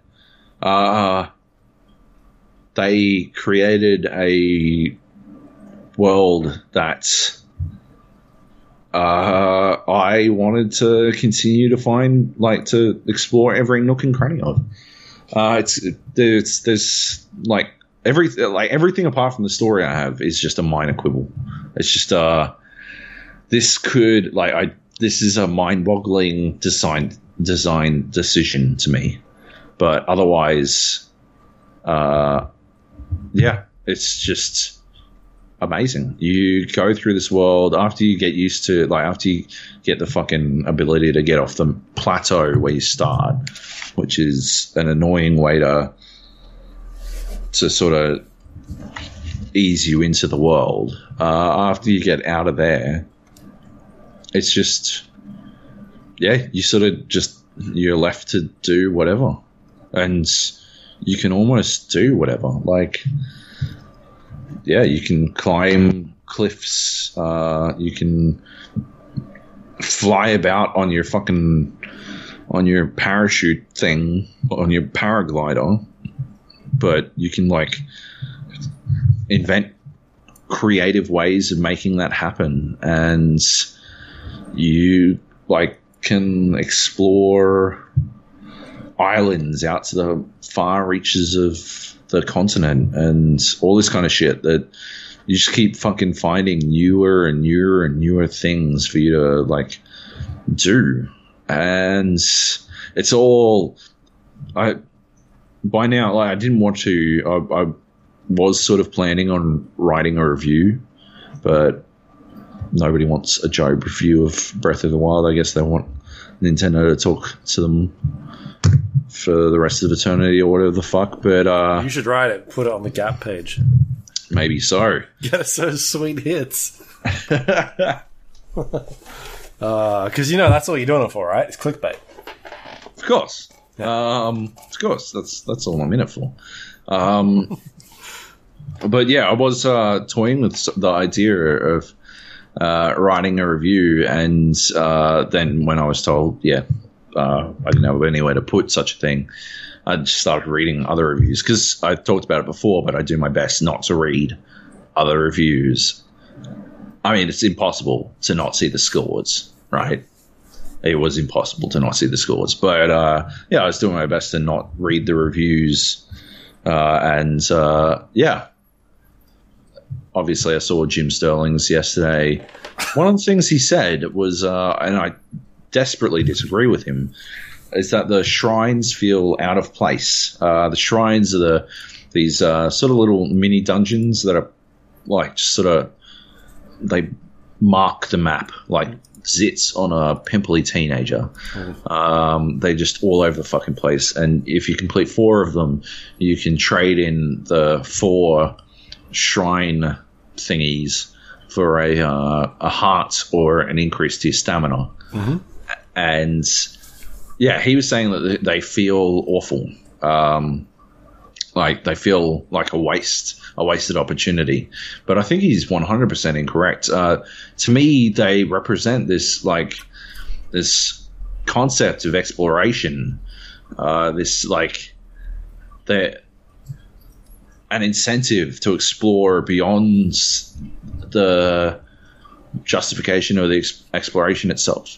And as, like, through that, they're, like, semi-rewarding, because they not only do they give you a quarter of the way to another heart, which you desperately need because you'll get one shot by fucking everything at the start, but they also, like, the puzzles within them led, for me, like, I'd say almost every 4th shrine puzzle that I did, one of those 4 would have led me to to solve it. I'd need to use my powers in a way that would suddenly further open up the world of Breath of the Wild.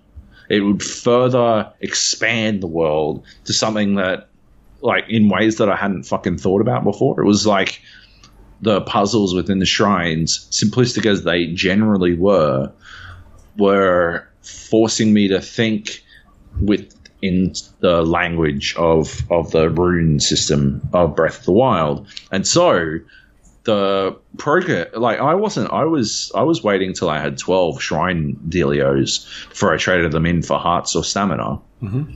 So I didn't see the fucking point in like traveling somewhere where I could pray to upgrade every 4 fucking shrines. It'd kill the flow for me. So I was waiting, until I had enough for at least 3 hearts, or I had 12 markers. So to like in that sense, I wasn't really like, it wasn't like every shrine was an immediate growth of Link as a character, but every couple of shrines was still a growth of me as a player, which I think is a brilliant way to develop progression, and it really justified the existence of the shrines for me, even if like they annoy the fuck out of me, because some of them when you discover the fucking things, you can't like skip that cutscene.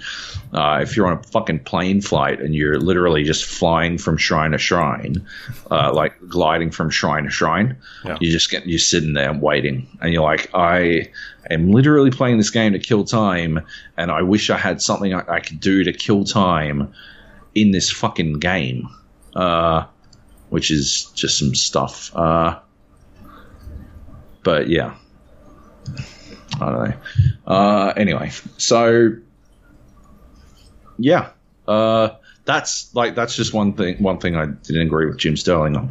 I think a lot of his other criticisms were pretty fair. I don't think what he wrote read like a 7 out of 10, even with the unwarranted criticism of the shrines, or the, in my opinion, off-point criticism of the shrines. Like, I still, even with his criticism of shrines, I still don't think it read like a 7, but that's okay. Like, it's his scoring system, and it's still a good score. And it is still a good score. Like, the shit that he copped out from that is not deserving either. Like, it is bananas that people went after him like that. Yeah, absolutely. Well, that's what I meant when I said it's still his scoring system, right? Like, he gets to dictate what that means, and it means a good score, right? Like, anyway, he copped a lot of shit, and it was ridiculous. I know what it feels like, obviously, but so there's that. There's this element of Zelda that I wasn't crazy about, but I didn't hate. I didn't like it, but I didn't dislike it either. I think I've talked about it before. It's why I didn't want to continue playing Conan Exiles. It's this chore system, right? It's not as bad in Zelda, which is why I didn't dislike it enough to make me stop playing. But it is. It's basically the new grind. You just have to do these repetitive things to almost maintain a status quo, right? Like, just to you're not grinding to get better. You're grinding out this shit just to be as good as you are capable of being. And in Zelda, that involves gathering resources and then cooking them. I don't like the cooking situation in Zelda. Not because I think it is an avenue for creativity, but I quickly found a fucking another thing we've talked about dozens of times before, but I will fucking beeline in on the most efficient way to do something, and then I'm not varying from that most efficient way to do things. And that is what happened. I worked out if you cook 4 fucking bananas and a piece of meat, you'll create a 10 hearts max attack power dish. For 3 minutes, you'll have max extra attack power, which means you do a shitload of extra damage. You can basically kill almost everything in the game, and you get a shitload of health back. And so it was no longer about, I wonder if I can combine rice and bananas and create some sort of rice pudding. No, it was like, no, I'm not wasting my fucking bananas on that. What I'm going to do is I'm going to go to the place where the bananas spawn. I'm going to collect fucking 90 of the fucking things, and then I'm going to sit there for 10 minutes making banana skewer dishes, and that's it. Yeah. And yeah, that's what I did. Or I'll like find hardy radishes, and I'll do the same fucking thing. I'll get 90 hardy radishes, and then I'll make fucking hardy radish skewers until I've got fucking, every time I try to heal myself, I've got 20 fucking extra hearts on top of my already redonkulous amount of hearts. Yeah, I know I ruined cooking for myself, but that is the most efficient way to do it, and that's what the fuck, like, the cooking system exists for you to regain health. And the other thing is, you do not want to be caught halfway up a fucking mountain or halfway into some dangerous area without the food you need, because if you're sitting there eating fucking every apple you found along the way for a quarter of a heart of health, you're going to sit there just like fucking blasting through 40 fucking apples until you've got like 10 hearts, which is just like woefully inefficient, and not to mention extremely wasteful. Yeah, it's just like my way might have been boring, but it is how the fucking system is supposed to work. I was playing correctly. Anyway, so yeah, that was a chore, and there was more to the chore, I guess. Mining is is the most efficient way to gain rupees, because the ores you can sell are worth a fucking shitload of cash, and so you wind up, that's the quickest way to get fucking cash. You need cash to buy armor. You need armor to basically survive being hit by anything larger than a Mokoblin. And that's just it. You need cash. There were a couple of other cheeky ways I found to make cash. Like found a dude who was doing like a fucking 3-card Monty setup with some chests. And it seemed like the chests were purely random. So you'd give them $100, and you'd save your game. You give them $100, and then you pick a chest. And if you pick the right one, you get 300. If you pick the wrong one, you get 1. If you got 1, you just reload and you do it again until you get 300. That was a cheeky one that I checked out. Exploited about 1,000 gold out of, and then I'm like, yeah, okay, well, I don't really want to make money this way, so I didn't do it. I didn't want to ruin the game for myself. But yeah, that's an option. There is another one. There's another mini game that you can do to make money like that. Not as efficient as that one. But yeah. Anyway, so yeah, mining is the best way to make rupees. You need the rupees, and then otherwise you're just basically collecting items to upgrade your armor, stuff like that. It's resource gathering it's just sort of tedious. It's a chore. It is a chore, and that's not what I'm playing games for. So no time for it. So that was that element, but otherwise, like, and one other tiny thing I didn't like was, as soon as I upgraded my stamina once, I found that so on the plateau, I apparently got to one of the shrines that you need to complete to finish the plateau area. I got to it in a weird way. I climbed up the side of the mountain, and I found it an extremely compelling moment, because to climb up the mountain, I actually had to map out a path that would allow me to rest. Because if you run out of stamina while you're halfway up the mountain, you just fall to your death, basically. But if you can rest like a quarter of the way up, and you can then climb again, then you'll have enough stamina to get to the top.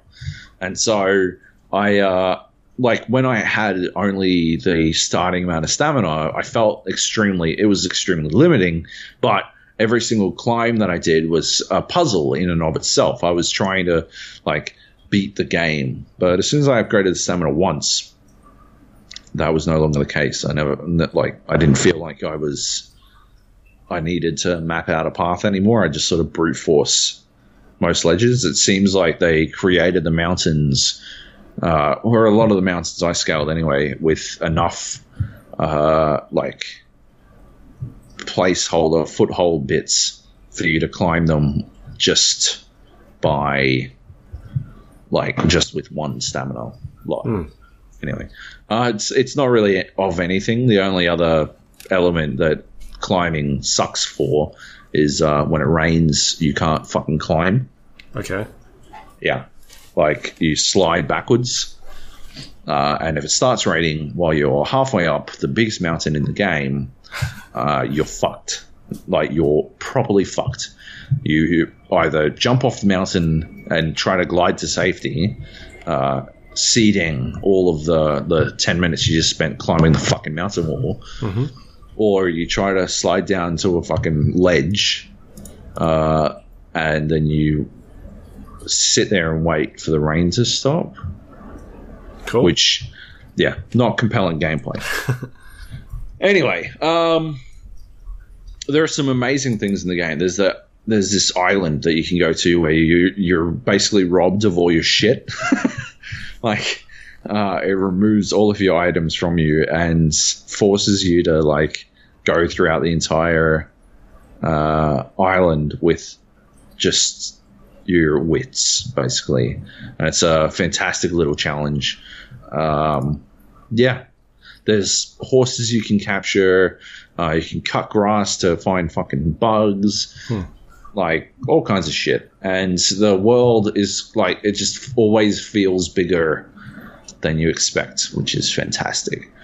And so to that extent, I think it's an amazing game.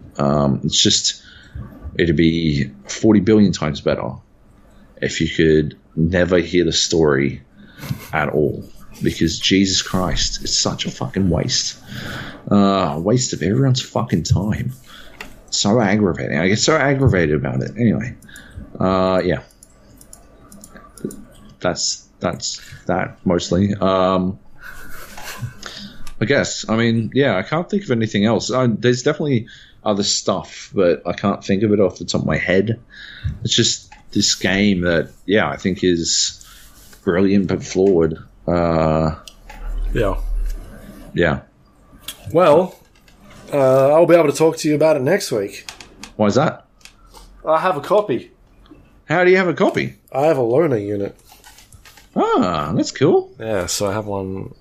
I picked it up today, so I will, once I'm done with Horizon, that'll be next on my list. Before I was going to say you could borrow mine, because it's not like I'm using my fucking Switch for anything now. Not anymore. What the fuck is the point of it now? Cool. It'll just sit there then. Yeah. And then Mass Effect is out, it's out Thursday, right? For early access. But yeah, a week from now, next week. For sure. Yep. So I'm sure we'll be talking about that at some stage. Gotta be busy. Yeah, it does. Yeah. Well, I don't know. Should be good. Yeah. All right. Should we talk about some news? Can I talk about taking my Switch? Okay. Overseas. Yeah. Yeah, the fucking power plug for the Switch is on the underside of the handheld.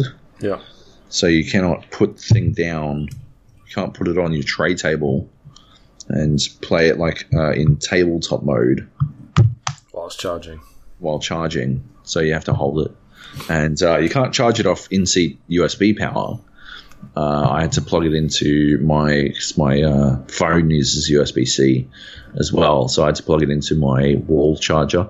Oh, yeah. Plug that into the in-seat power point to actually charge the thing. If I charge it off the USB, it would just slightly slow the rate.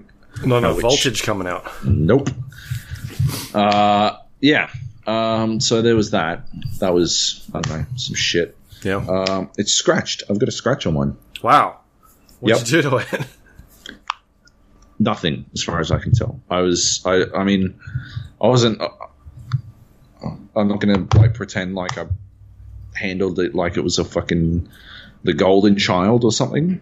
Oh yeah. But I was careful with the fucking thing. The only time it came out of my bag, it was in a like little fucking safe padded sleeve inside of my fucking bag, inside its own little sleeve on its own, in my backpack.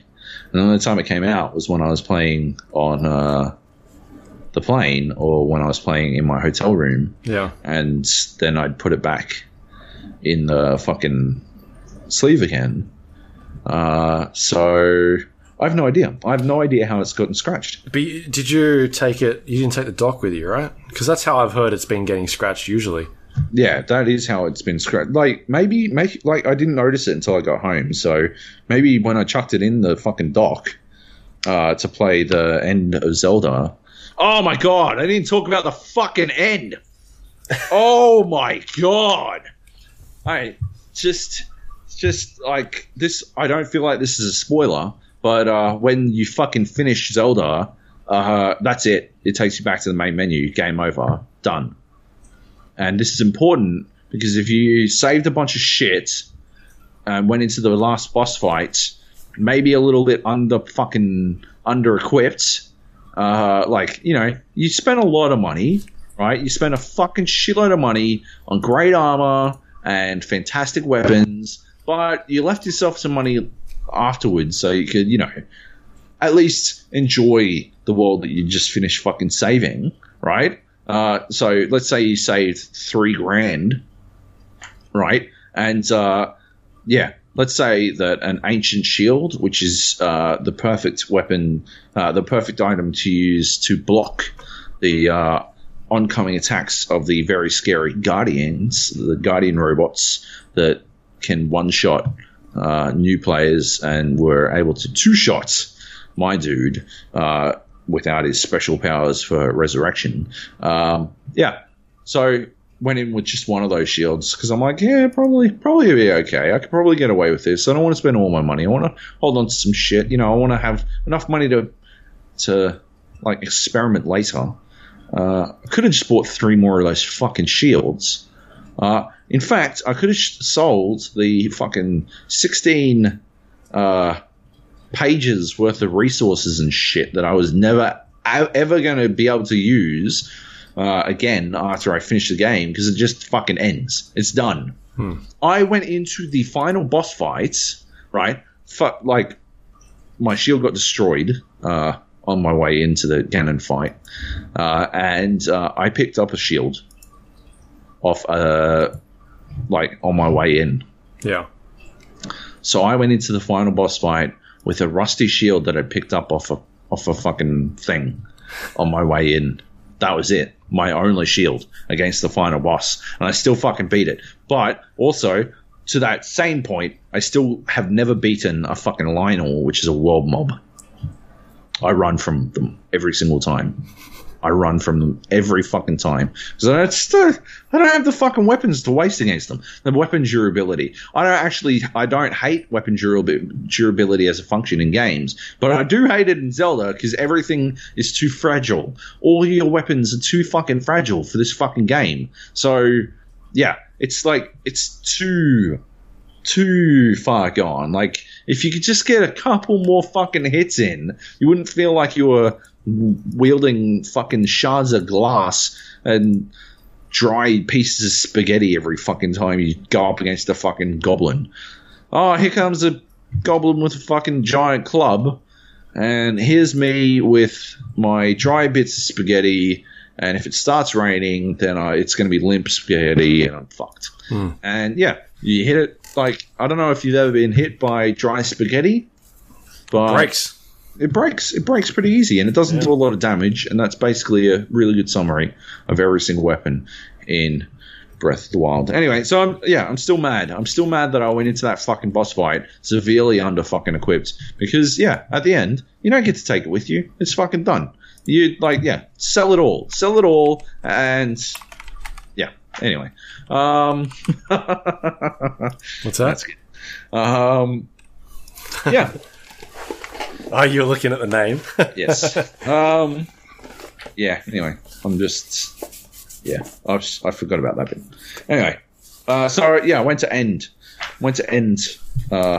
Zelda, and I guess I dumped it back in the dock at that point. Maybe I scratched it then, because I was, like I said, I didn't treat it with fucking I don't know, mittens on my hands or anything, but yeah, I was pretty fucking careful, and it should not have scratched on my travels. So what type of glass are they using on it? It's not glass. Oh, it's plastic. They've used plastic. That's why it fucking scratches. Oh, it's insane. Yeah. I feel very annoyed about that too. But anyway, that's pretty crazy. It is pretty crazy. Anyway, yeah. So that was my experience taking it over. Otherwise, it was actually it's pretty good. Right. It was cool having, like, I generally, when SportsCenter was on, I was playing fucking Zelda and vaguely watching SportsCenter, and that's fucking cool. Yeah. Did you get a pro controller, or were you using the standard controller thingy that it comes with? Just using the standard controller thingy. Yeah. It works all right? Yep. So yeah, cool. Nice. Anything else to add? No. Oh, can we do some news? Let's do news. Yes. News. PAX was over the PAX East. PAX East was over the weekend, or just finished, or something like that. Couple of things announced there. I think one of them was Quake Champions is playable, at least as far as I know. Maybe. Quake Champions is playable. They had Quake there at least, and some news came out of that, which was the pricing model for it. It'll be free to play, quotation marks around that. Free to play in terms of you'll be able to use one character, and off the top of my head, his name is, I think, Ranger. Okay. Or it could be Ranger, but I don't think they'd be calling that. I think it was Ranger. Sure. And the pricing model will be you'll earn like some sort of currency within the game, and then that will allow you to unlock other champions and take them into the arena and then play with them. Or you can just buy the game. I don't know. I don't know about this one. Like, I'm pretty sure these champions, they've got like special abilities, right? Yes, they do. Yeah. Okay. Because he was talking, Tim Willits, I think it was talking about, like, allowing the player to have the decision whether or not they wanted to buy it, and, like, people that wanted to play the classic old style of Quake games could just play with the one guy, and then that would be, you know, they'd be pretty satisfied with that. But if you've got a game centralized around heroes that have different abilities, that doesn't really fit into this, like, what he's saying. Because everybody is obviously at a disadvantage because they're using the same fucking character, and then it becomes like is everything balanced correctly? And obviously games aren't usually like that. So no, they're not balanced properly, and there are tiers of characters that people choose over other ones. But I'm curious to see what the actual pricing model will be on some of these characters. Like if you were going to be able to actually purchase some of this stuff, or if it's going to be like way too expensive for you to do it, and you're actually going to have to fork out money for it. Because I think it was you that posted a video online about Quake when they showed off the new map, or they're showing off the first map or something like that. Yeah. And I watched that and I was like, man, this looks like a free-to-play game. Just jokingly, because I didn't actually know it was a free-to-play game. They actually hadn't announced it, I don't think. Or for some reason, I thought I already knew it to be a free-to-play game, but no, I think they only announced it like yesterday or 2 days ago. Yeah, I just mean like when you said this looks like a free, like when you said that on Twitter, I thought to myself, well, it is, but yeah, it wasn't until they announced it that I'm like, okay, yeah, fair enough. Because it didn't look like it looked like it was an old. It could have passed as a Quake 3 game. Some of those assets were not like as pretty as I would expect for a full priced game, and that's kind of why I was taking a dig at it, because I was like, oh, this looks it doesn't look ugly, but it doesn't look like a fully priced $60 AAA game.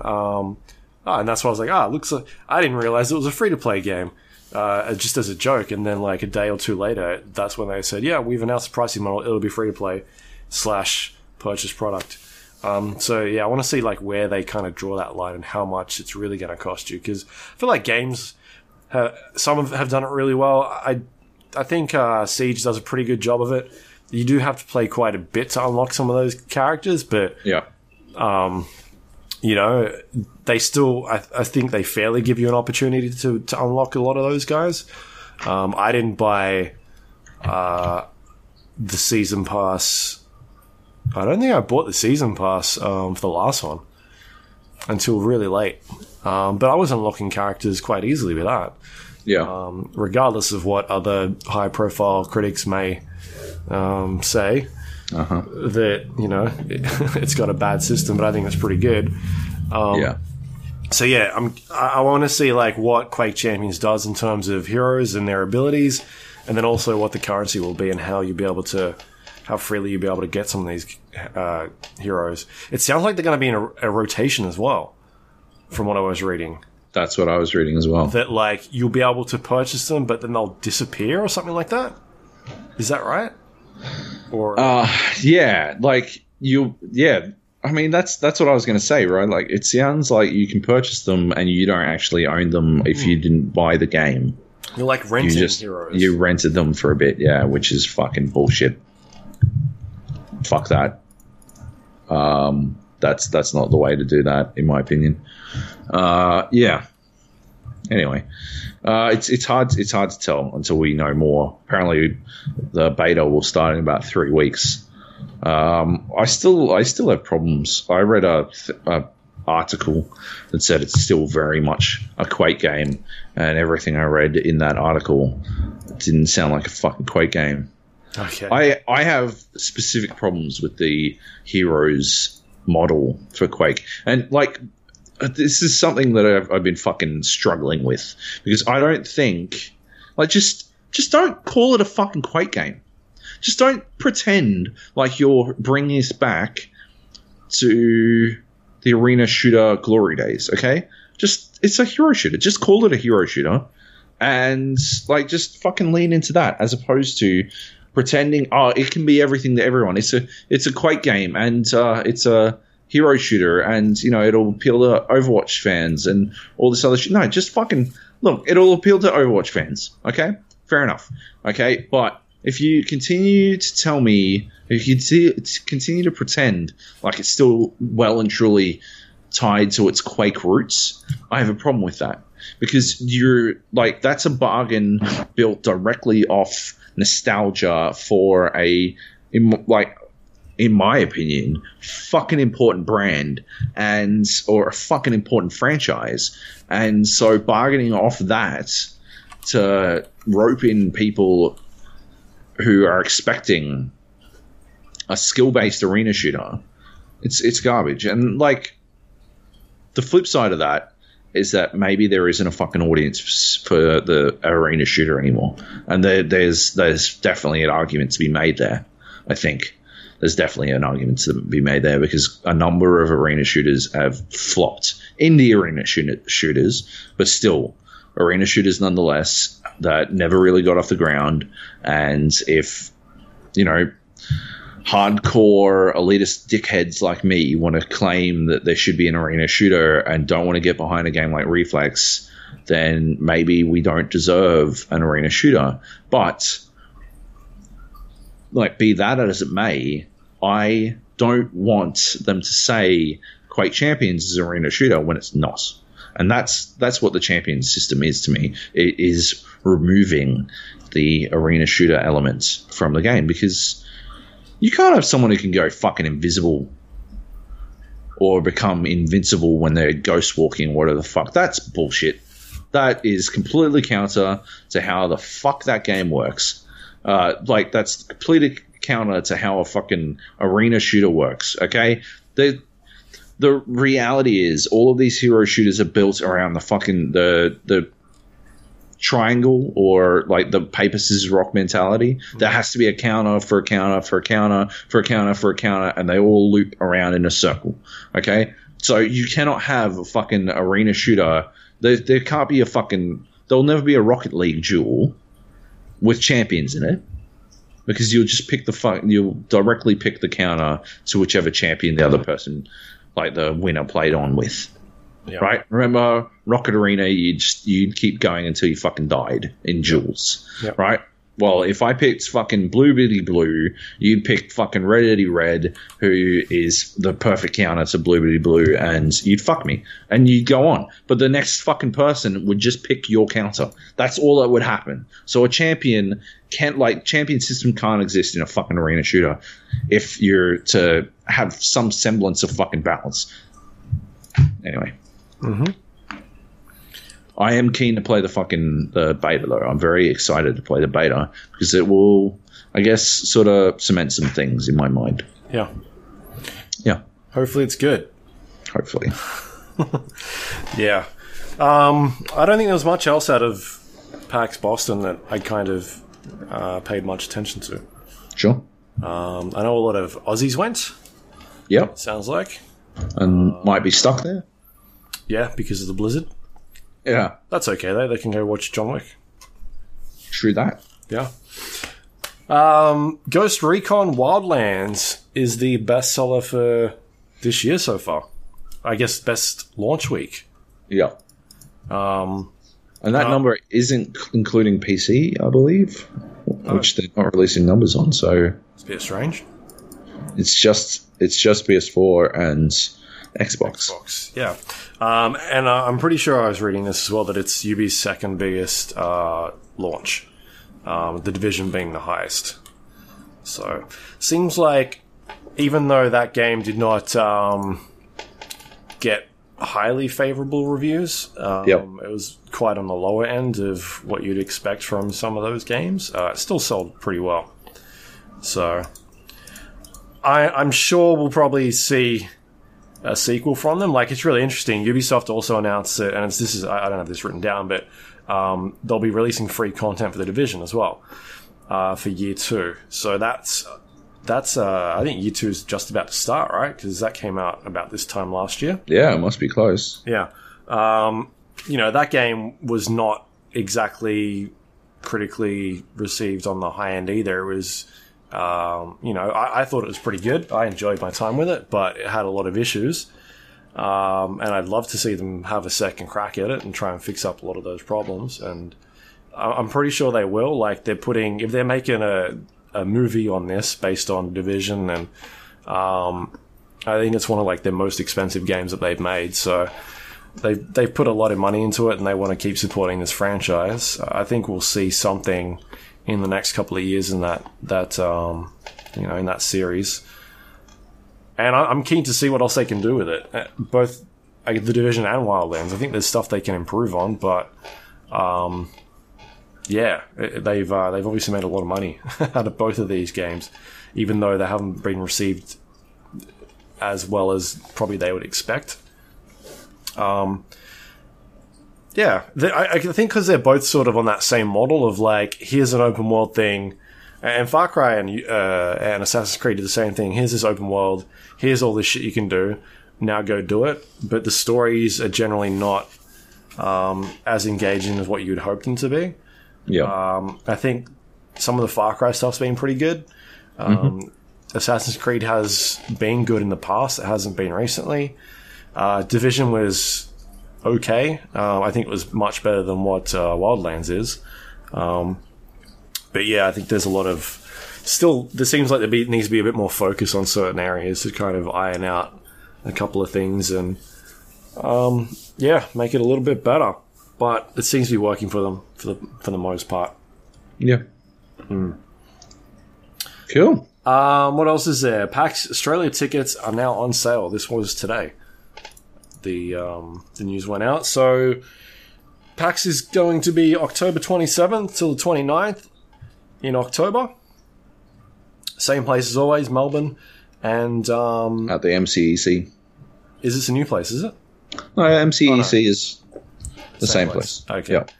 Yeah. Tickets are ranging from $65 for one-day passes to $165 for three-day passes. Do you think you'll go this year, Job? I think I will go this year, yes. You're not going to pass up a review opportunity? I will pass up any review opportunity this year, yes. What about if it is Red Dead Redemption 2? Oh, man. That'd be some shit, huh? Yeah. Think about that one, eh? I don't think no one's going to PAX if that comes out. Yeah. Rockstar killed PAX. Yeah. PAX is cancelled. No, I'm definitely going this year. I'm excited to go, actually, this year. I'm looking forward to it a lot. Because, I was sad to miss out last year, and, I think it's going to be a fucking awesome time. Yeah. What about you? You going this year? I think so. I quite enjoy it. Yeah, it's fun. It's good fun. And I enjoyed watching basketball.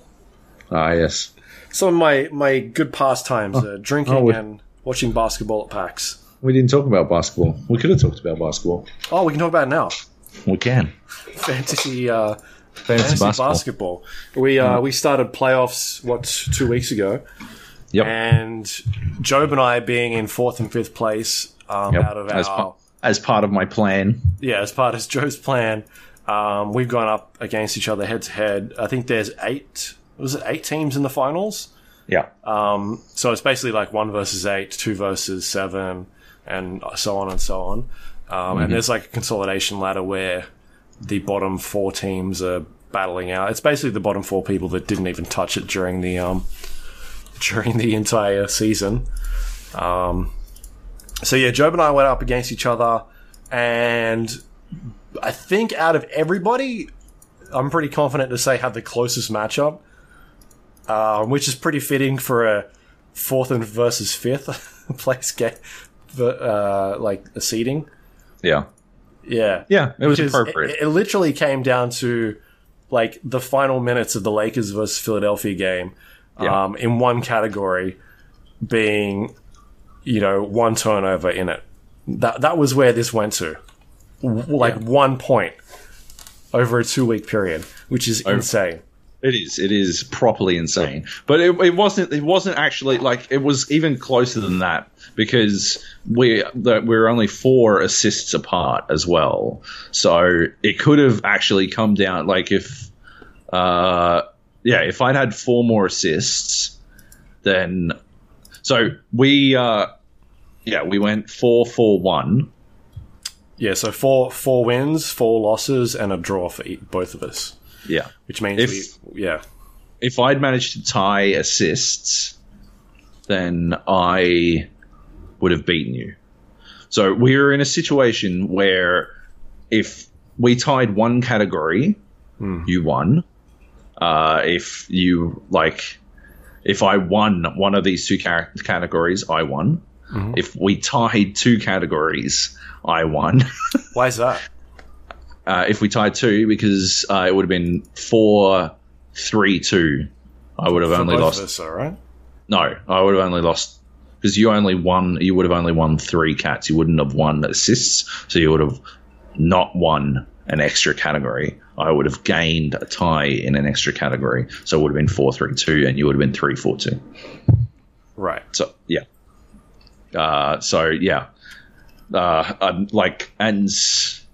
It's just bonkers. The worst part for me is that literally my best player on the best play I could have made on the last day is I should have sat LeBron James. Yeah. Because he had an uncharacteristically bad game for turnovers, even for him, and he has a high turnover rate. No questions there. But even for him, he had a fucking lot of turnovers. I think he doubled his average. Yes, he did. He averages 4 and a half a game. Yes, and he doubled it. So I would have been better off sitting him and wearing a fucking 7 from 28 from the other 2 players I had, which would have dragged me down to very, terrifyingly close to losing to you on field goal percentage. LeBron actually dragged me up to a 0.39 for the day on field goals with his 60%. It could have been Probably like 25%, and that would have actually done some damage because we were only 2% apart in field goals. I didn't think I'd catch you on field goals at all. You wouldn't have, but it would have been. It still would have been fucking close. Would have been close, yeah. It would have been close, and I think I worked it out, and you would have needed like 3 more makes if I had LeBron sitting out. You would have needed 3 more shots going in, and you had enough shots. You had fucking shots going up all over the shop, and yeah, it's not like you guys underperformed. They would have just had to perform above their usual effort again, and yeah, I would have fucking lost field goal. That wouldn't have happened. My best play was to sit LeBron James. So going up to the weekend, I was behind. You were winning, I think 5-4. Yep. Or 6-3 at least, going into the weekend. And then like last Thursday, I think it was, I looked at my roster and I was like, I can't win this. I need to make changes. Yep. And then on the Friday, I basically benched 4 of my guys. Because I looked at my 2 categories that I could come back on, which was turnovers and assists. I was leading you by assists on, I think I was 40. I wrote it down somewhere. I think I was 45 assists up on you. And I was trying to figure out how much leeway I could kind of give that. Because I was also 20 turnovers in front. So you were winning turnovers by 20 and I was winning assists by 40. So I was like, all right, how many people can I bench to kind of get away with it? So I basically benched my 4 of my biggest turnovers. So I had like Devin Booker, Reggie Jackson, and Julius Randle on the bench. And then the next day I benched James Harden because he's my biggest turnover. And then that day he did 13 assists. So I was kind of like, I don't know how that's going to pay off. Like, it'll be interesting to see what happens. And then literally the next day I was like, all right, I'm just going to bench one person which was he was a small forward, and I thought, well, he doesn't do assists anyway, so I'll just leave him off, and that just means my turnovers will still be low, because there's a possibility of him even getting turnovers. So I was like so worried about people doing turnovers, I was just benching people that actually didn't that I didn't need, because I just needed a way of catching up to you. And I eventually caught up, and I think I was up by like 9. I think you had 9 more turnovers than me at the start of the day, like 2 days before that. And then assists, we were basically dead even. We caught up pretty much all the way. And then so I had to look at my last day, and I originally had James Harden on the bench and Julius Randle I basically had everybody on the bench except for, I think Devin Booker was my only player playing that day, and Kyle Korver as well. But by the time that day came around, my plan sort of didn't go as far as what I thought it was. Like, I thought I'd be pretty far ahead on assists still, but we were pretty much tied. So I was in this situation where, like, I need assists, but also I'm fucked on turnovers as well. Like, I think I'm going to get screwed up here. So I had to play everybody. And then I think it was about, I still had Julius Randle on the bench at this time. And it must have been half an hour or an hour before he was scheduled to play. And at that stage, I think James Harden was playing and Devin Booker were playing. And I was like, fuck, I'm not going to make this. Like, I need to put Julius Randle on because I'm not going to get there in assists, because your guys would just... I think you were doing okay at that stage. I think you had Jeremy Lin playing. Yeah, and he was shooting like a prick, but he was fucking nailing the assists. Yeah, he was doing pretty good on assists. I was like, fuck, if LeBron comes out and he just goes off, because I think he did something stupid the game before, like 13 assists, and I was like, oh man, I'm going to get fucked by him. So I had to put Julius Randle on, because I know that he sometimes comes out with triple doubles. Yeah, but it was also risky of putting him on because of turnovers, because he usually averages like 3 turnovers. So, like 30 minutes before, I was like, all right, well, I'll fucking put Julius Randle on, and we'll just wing it and see what happens. Yep. And by putting him on, we went down to like nail-biting finish of being tied in that category because I think he got a turnover in the last like 4 minutes of the game. He did. Yep. I was shitting myself. And I was sitting there screaming every time he touched the ball. Yeah, he came on and he did a turnover within like 30 seconds, and I was like, fuck! So yeah, one more turnover from him just would have ruined it. But yeah, awesome finish to that matchup. I don't think it could have, like, if that was the finals, that would have been like the best finals ever. I would have been fucking gutted to lose like that. I was already gutted to lose like that. To a draw. Yeah, it's important. Seeding is important, people. Yeah. Yep. Anyway, so yeah, that was fun. Good times. This week I'm up against who am I up against? Alex from Kotaku. Alex. Yes. Who is our number 1 seed, and I'm off to a pretty bad start. I'm losing 7-2. Yep. Kyle Korver is out with a foot injury.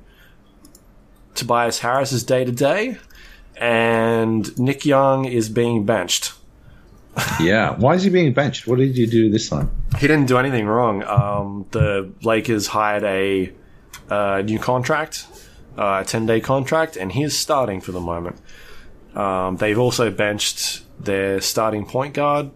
They're just trying to get time to figure out what their roster's going to be for next year. Cool. So, yeah, that's fucked because he was my best / second best 3-point shooter. He was averaging like 3 a game. And he was averaging like 15 points, I think. 14 points a game. So he was pretty good for me on the 3-point range, but now he's getting benched, and I am going to be in trouble, I think, on 3-pointers. I don't know how I'm going to beat Alex. Yeah, he's doing once again, like, no injuries, and he's just 0 injuries, like inexplicably 0 injuries. Yep.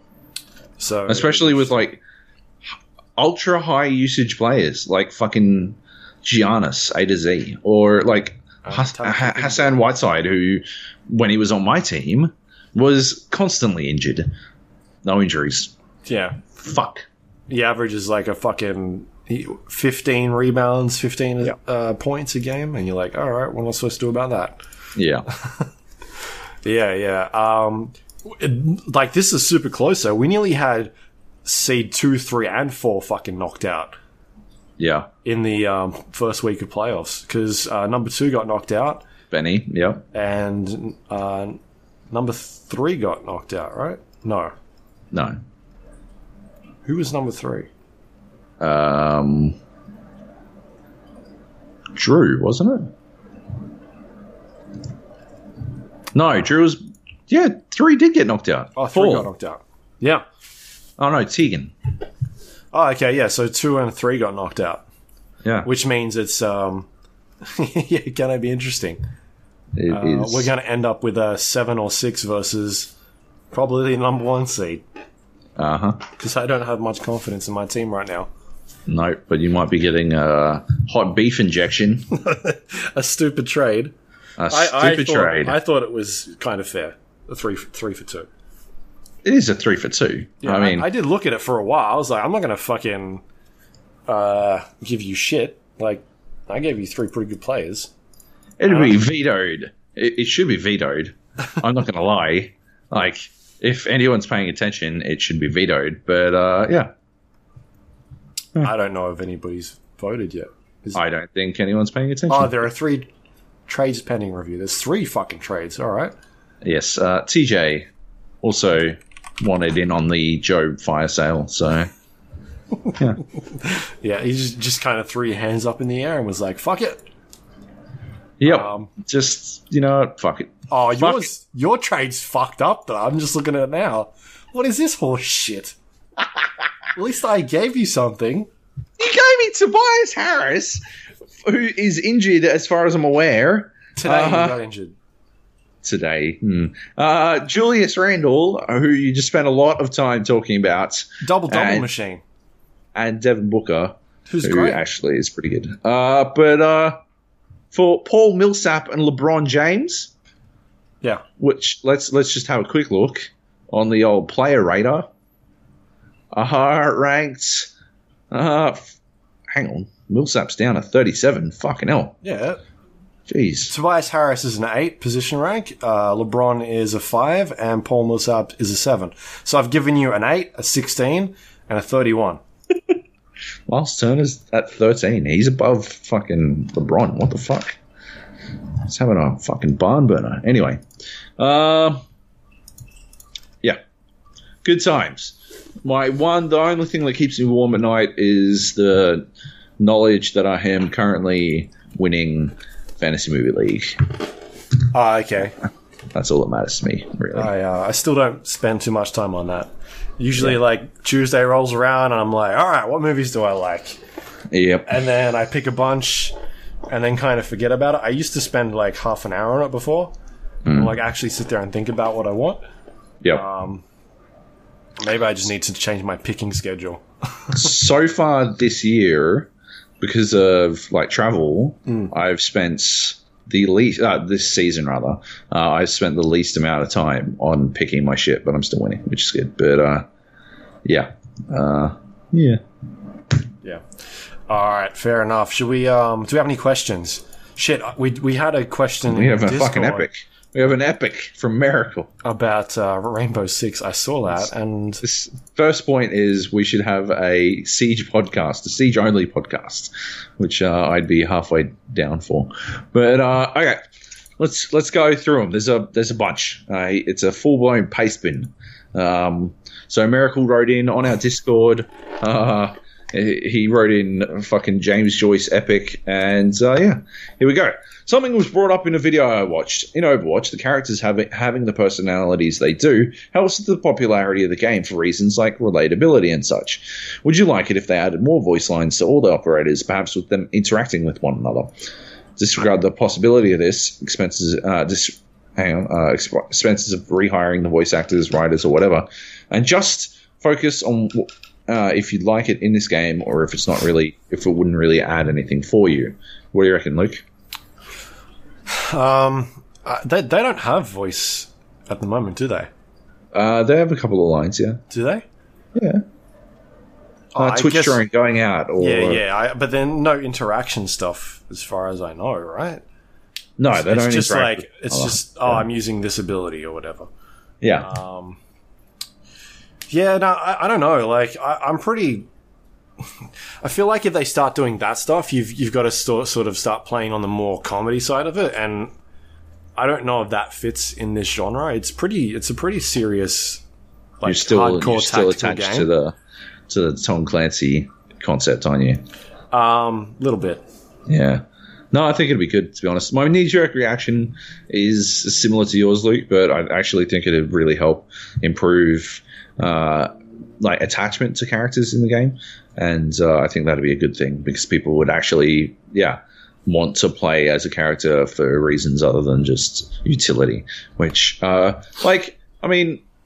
obviously utility should always be first, but like to have people playing as, say, Tachanka because he's a big, like, he has funny voice lines or some shit. It might actually increase his play rate, which would be interesting, and it would also separate like the casual from the pro scene a little bit more as well, which would be cool.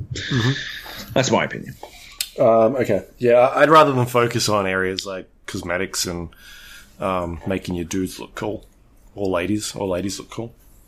Yeah, I don't know.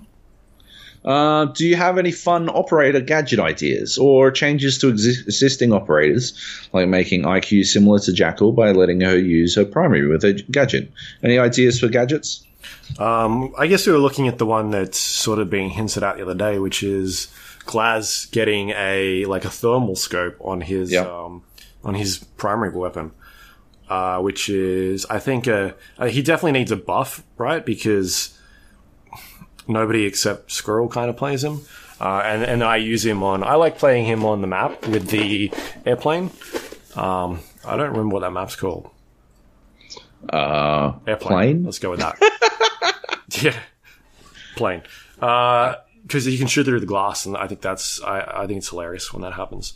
But no, I don't really have any gadget ideas off the top of my head for what I would pick. Do you have any?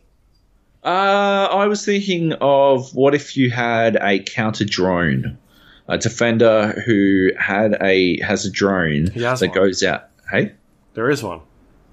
What are you talking about?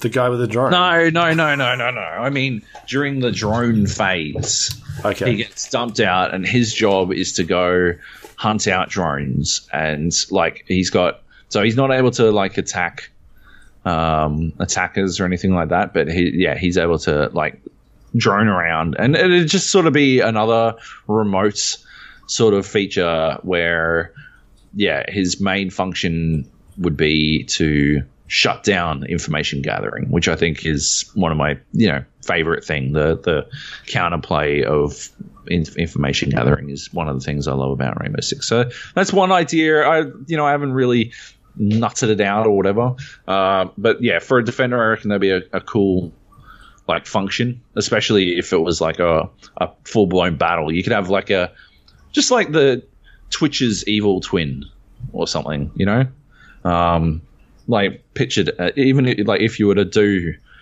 characters having personalities, that's how you'd pitch it. It would be like, oh, there's my evil sister or some shit. But so I think that'd be cool. As an attacker, I reckon attacker one's really hard because you don't like it's really tough to balance them. They've always got awesome. I love playing attackers. They've definitely all got cool shit.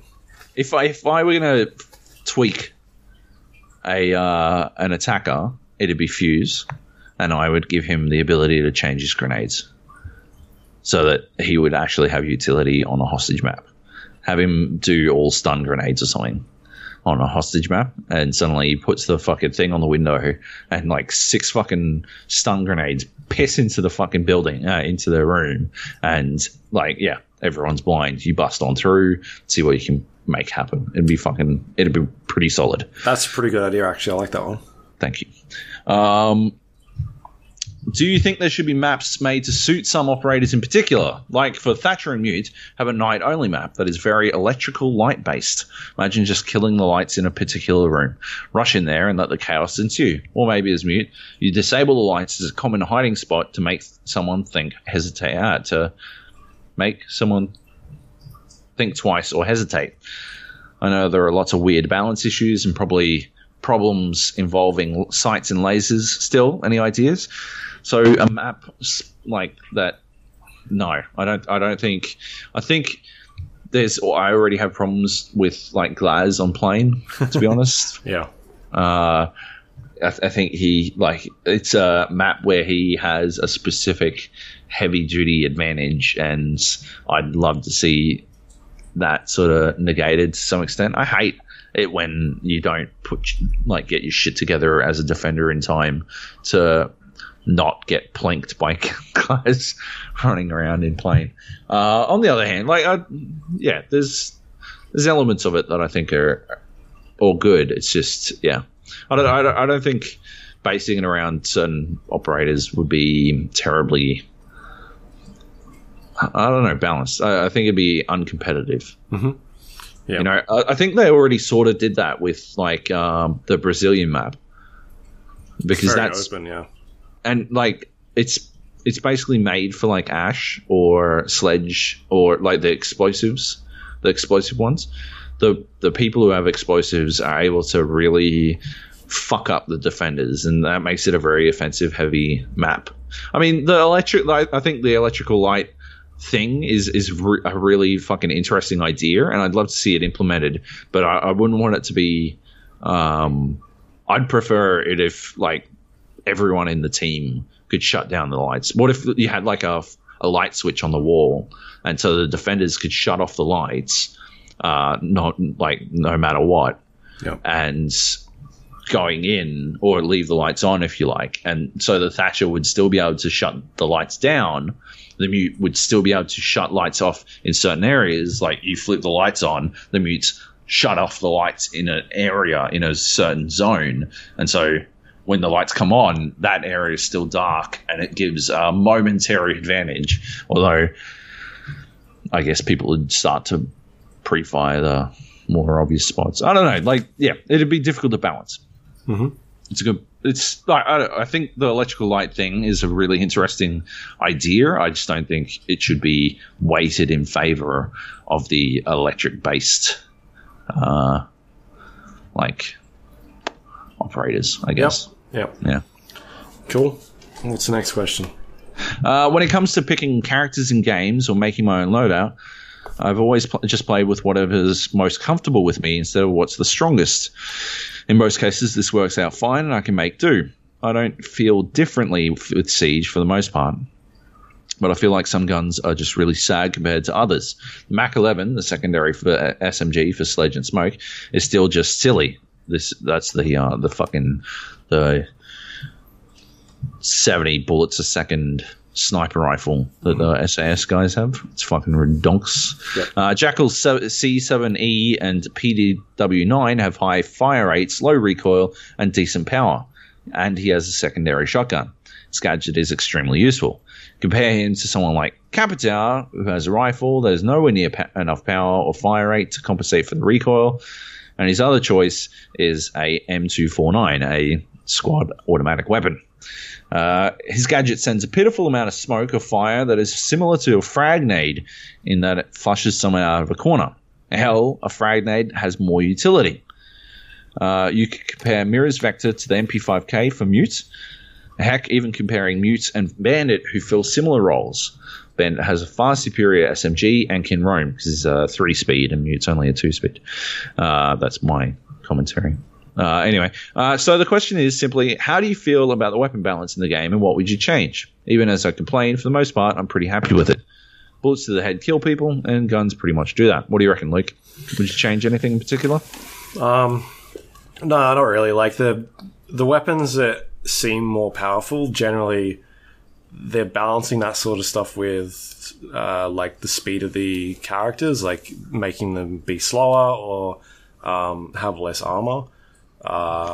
Yeah, they're generally pretty good with all that stuff. I don't have any too many gripes with it. I think in terms of shotguns and that sort of stuff, they've done a pretty good job of at least tinkering around with it and playing with it and trying to figure out the best ways of doing shotgun projectile bullets. And they've made a lot of changes over the last couple of patches with the way they work. So I'm cool with just letting them sit there and figure it out. They've got a lot of stats behind all these guns and how they work and what's working and what's not working. Whereas I just point my weapon at someone and pull the trigger, and sometimes they end up on the floor quicker than what I am. So yeah, I think I'd rather leave it to the experts. And I'm not a pro player in that game, so I don't know what's good. I generally just pick what I like to shoot with and off I go with. I don't really use shotguns. I've kind of started using them more on secondary to kind of make holes and that sort of thing, but generally I'm a roaming assault rifle type person. So, yeah, I'm pretty happy with that. Yeah, fair enough.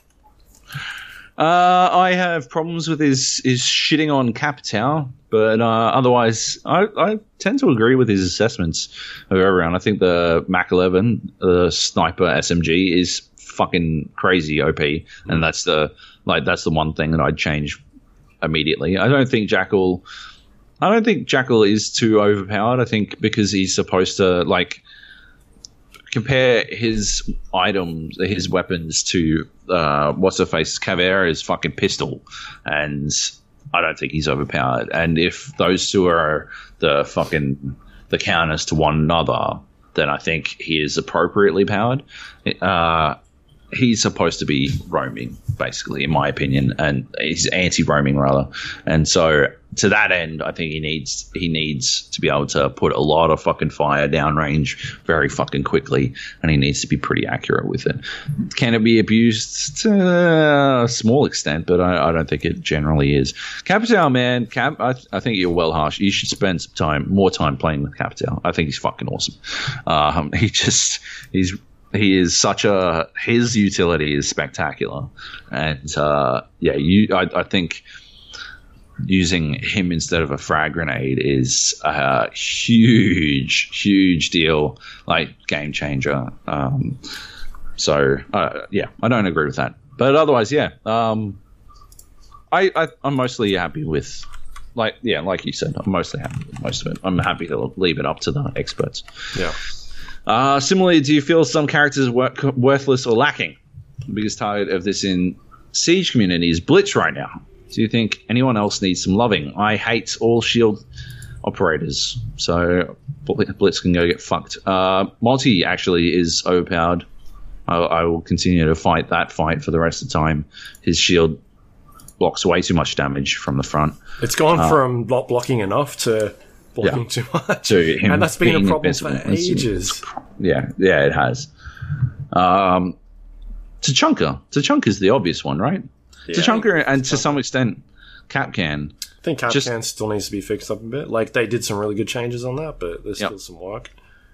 Just weapons-wise, I think both of them get the short end of the stick. The SASG isn't a great shotgun compared to the others in the game, and their other weapons are just, I don't think I ever use them, so I can't even think of what they are. So what's the fix for Capcan then? Did you just remove the laser? No. I think they've got Capcan's item in a place where it's actually pretty good. I just think his weapons are underpowered. That's what I'm saying. Yeah, okay. I think he's pretty close to being balanced because I've seen heaps of people get caught out by the Capcan now, like more recently. So I think that's pretty good. And do you think they're going to name the Australian operators Bruce and Sheila? Can someone talk to Siege guys to the Siege guys to stop them and name the male operator Joab? I agree. Let's make that happen. Joab is a uniquely Australian name. Well, it is at least an Australian name. Well, it's the name of an Australian anyway. So that'd be fucking spectacular. Just call him call him Jobo. Nobody'd be able to pronounce it. That's the problem. True. You'd have to spell it like Jobeo. That'd be Jobio. I don't know. Jobbo. No, that'd be Jobbo. And I think that's slang for a poop in Scottish. So you're thinking of a jobby. Or a jobby, yeah. Oh, wait, is that what it is? Maybe. I'm not sure. I don't know. This is getting weird. Anyway. So Miracle's also the one that suggested that sent through the Glaz scope thing. He did, yes. Yeah, I didn't realize. I did read this before, and that's where I found it. So yeah, it's a cool change. Yeah, so that's the idea, like, of changing, him to having thermal through his scope. Because I don't see what the scope really adds. Otherwise, I think it's a really good idea. But yeah. Yeah, like, don't make it the whole screen. Just make it that area. I think is smart. Yeah, because you've still got to scan for people. Yep, totally. I think it's an interesting change to kind of see what happens. I'd like to see stuff like more barbed wire, and I think what's his name? The gadget dude. What's the gadget dude that puts the fucking electricity down? Oh, man, I've drawn a blank because I've never played him. I don't play him. Bandit. Yeah, I think something needs to be done with him. I'm not sure what it is, but does he have two? Is it only two that he can put down, or is it three? Three, and his gun's awesome. He's fast. I don't think anything needs to be done with him, man. I think he's great already. Does the electricity need to be toned down a little bit, make it less obvious, or? Maybe that would help, I guess, but you'd still, I don't know. I don't know how you do that without, making it, like, invisible, I guess. Yeah, I'd like to see the chains, like the barbed wire, be able to link, and then you can put one of those electricity things on. I think that would be a pretty good buff. So rather than having him power one thing at a time, he can power multiple.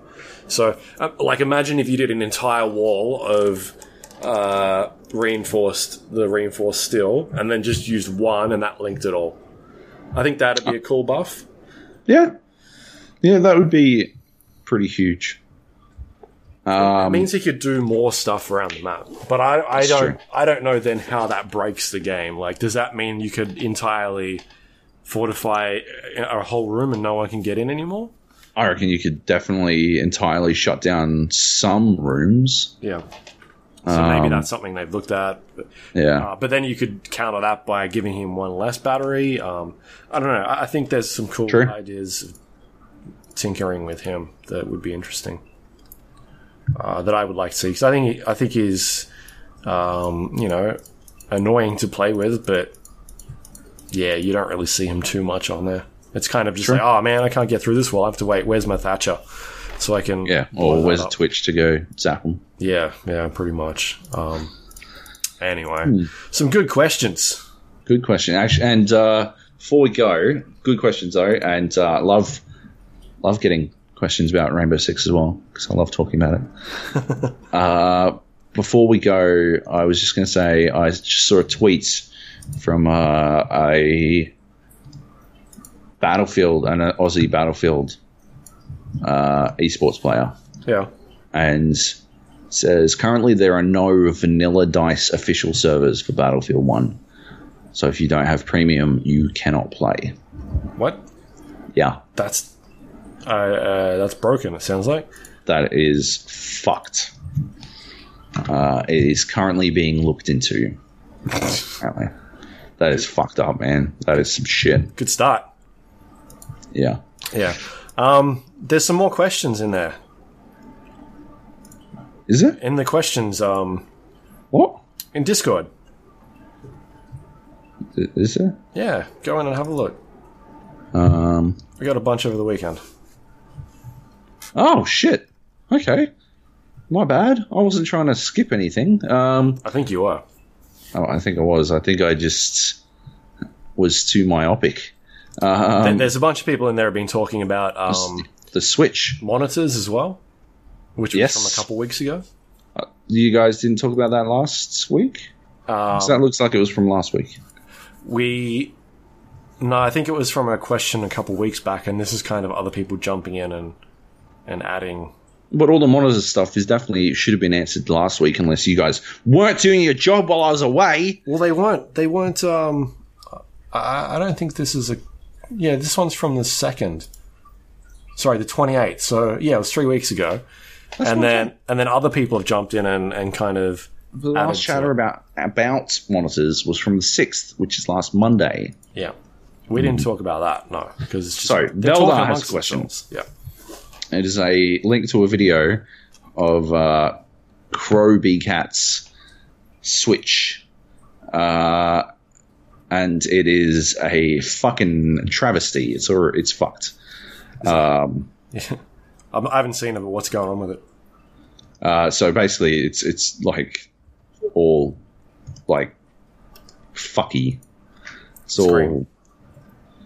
It's got like a bunch of like dead pixels and weird screen errors and all this kind of shit. He's talking about it's a compilation basically of fucked up elements. How was this a thing that was that is available for purchase?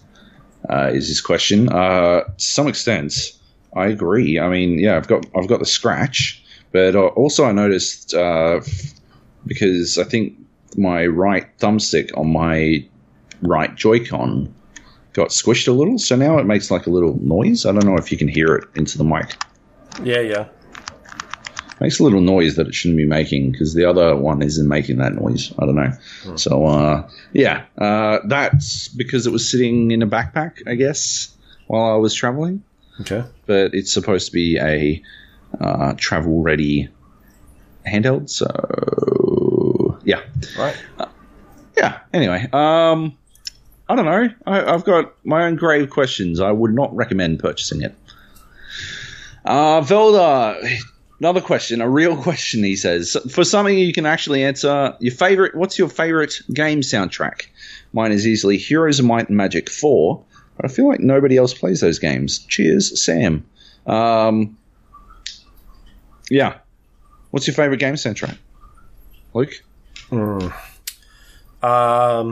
I don't know off the top of my head. I would say the most memorable one is probably like Mario, right? Mario Brothers. Yeah. Okay. For me. Sure. Final Fantasy VII, Nobuo Uematsu's work on that one, I think, is iconic for me. Obviously, the One-Winged Angel and stuff like that, brilliant. The fucking Metal Gear theme, destroys me, especially after Metal Gear Solid 4. The use of it in that game was spectacular. But also... There's a few remixes that I've heard where they've transformed it into something like truly beautiful, like on OC Remix and stuff. So yeah, for me, Metal Gear has although it was a remix, it's still one of my favorite soundtracks. And Grand Theft Auto Vice City. Yeah, okay. What? That soundtrack is fucking amazing. It's got Toto Africa, Blondie, just some of the best from the 80s. Spectacular shit. San Andreas had a pretty fucking good one as well for West Coast gangster rap, which I listened to a lot of myself in the 90s. So, yeah, pretty good stuff. But OST wise, Metal Gear is my favorite. I can't think of the Might and Magic soundtrack off the top of my head, to be honest, which is a shame. Oh, Deus Ex as well. Deus Ex's theme song is, it's some shit. You know what? Actually, a game with a really cool upcoming soundtrack is Prey. Prey. That soundtrack is being done by the Doom guy, right? Yeah, the Aussie guy, Gordon. Mick Gordon or something? Yeah, Mick Gordon. It's been done by him. And it's got this sort of high concept electronic feel to it. And it sounds really fucking cool. So that one's off to a great start. But yeah, of all time, gonna go probably Metal Gear. Baz writes in, I have a Switch and have not experienced any of those issues. I'm not defending them in any way, as I find it unacceptable as well. However, for some reason, there is a witch hunt for Nintendo on hardware issues. My PS4 and Xbox both shit themselves. Previous generation consoles I've had have also failed. The Nintendo Switch also has an LED screen, so you can compare them to smartphones in a way, and the build quality of smartphones has really gone backwards in the last 12 months. For example, Samsung and iPhone in general, and they are twice the price of the Switch. I'm not a Nintendo fanboy. I just think they're being singled out. The reports I've heard, they are replacing them without issue. One other thing to consider is that online shopping is becoming increasingly more popular. Therefore, a lot of people would have had their Switch delivered. We've all seen how badly delivery services can handle parcels and potentially destroying the contents inside. I've had a smartphone arrive with a broken screen. I actually responded to this in the questions channel to Baz. I think this is why I forgot about Veldar's question. But I think it can look like Nintendo. The knives are out for Nintendo at the moment. I think it can look like that because it's the topic du jour. Like, everyone's fucking talking about it. But the reality is, every fucking launch, people have gone at any little hitch and gone for it like great guns. Red Ring of Death plagued Microsoft for nearly the entire lifespan of the Xbox 360 and plagued it. And that was an actual problem. Yeah, it was a proper fucking issue. I think Red Ring of Death might have actually saved the PlayStation 3, because the PlayStation 3's launch without any games was so fucking woeful that it nearly killed the entire brand, and it took them a long time to get out from underneath it. Like, the PlayStation 4 is doing significantly better in spite of the PS3, no thanks to it. The Dreamcast had a fucking awful start as well, trying to launch with internet capabilities when it wasn't actually remotely capable of carrying that sort of shit. So yeah, I do think it can look like Nintendo are copying it, but it's just because they're the only ones who have launched a console recently. If you look back, any little fucking hitch has been gleefully attacked by detractors or just people, cynics in general. I'm a cynic, and so I'll go after little issues, but. On the other hand, I did pay money for this fucking Switch, and I would prefer it if it didn't scratch as easily as it apparently has. So, yeah, I guess there's lots of parts to it, really. Yeah, that's what I got. Yeah. I don't know. Like, I do agree that some of it will definitely just be general Nintendo haterism. That's not what it is from, I guess what I'm saying is that's not what the angle I'm going at it from. Yeah. Nice. Yeah, cool. Just going back to the other question about the soundtracks. Oh, did you? I thought of some. Yeah, mainly because I grew up on PC gaming, so sure. There wasn't really noticeable soundtracks. It was a lot of MIDI files and what chiptune stuff. Trent Reznor, actually did the soundtrack for. Oh my god, it was Doom. I know, but it got me thinking. Like a lot of chiptuney stuff. There's some stuff that I've liked the last couple of years, which is two guys. One is the dude that did Fez. I like his stuff. He also did the score for It Follows, a movie that I also like a lot. And the other guy is Carpenter Brute, which he did like Hacknet and Hotline Miami. His stuff is really cool too. So, two people from recent years that chiptuney type of styles that remind me of the old school video game sort of stuff. But yeah, I can't really think of much that's sort of like new schooly that I really enjoy. Like, I wasn't a big Halo person. I always know people going about the Halo score, and that's cool. But it is actually pretty epic. Yeah, I'm just not a big Halo. It's probably the best thing about the series now. I mean, there's stuff like songs out of BioShock that are really memorable. There's stuff like Red Dead Redemption that's memorable. True. That song when you're going to Mexico in Red Dead. Yeah, the sick song in The Witcher 3 that everybody loves. That's it. You nailed it. Did you do it? I did that. Yeah, I actually did. And then I went and voiced Zelda in the new Zelda. Yeah. Yeah. But speaking about scores, fucking Hans Zimmer's coming to town, like, soon. What? And I've been itching to go see it. And I keep forgetting that he's got this concert coming until I saw something the other day. I was like, fuck, that reminds me, I'm going to buy tickets. Because I remember when they first came out, I was like, holy fuck, they're like $180 each. Something ridiculous like that. And I was just making fun, being like, what is fucking Taylor Swift playing as well alongside? But no, that'd be sick to go see him do a concert. So I need to keep reminding myself to buy tickets to go see that, because I think it'll be awesome. Yeah. Totally. And if you want to hear some good video game music from indie, I just remembered that Deadbolt. Remember when I was talking about how I saw through that dude because I could tell where he'd sampled one of the songs. But yeah, Deadbolt has some really good music. I mean, yeah, it's sampling some shit, but still good. And yeah, that dude's done some other good stuff. That Risk of Rain game as well. So he's got some pretty fucking, I don't know, good music. Anyway, just on the top of the music. Sweet. But yeah, fucking Hans Zimmer. Hans Zimmer, I'd say, is 90% of my movies soundtrack playlist that I listen to when I'm trying to write. And the other little bit is Harry Gregson Williams. Okay. Yeah.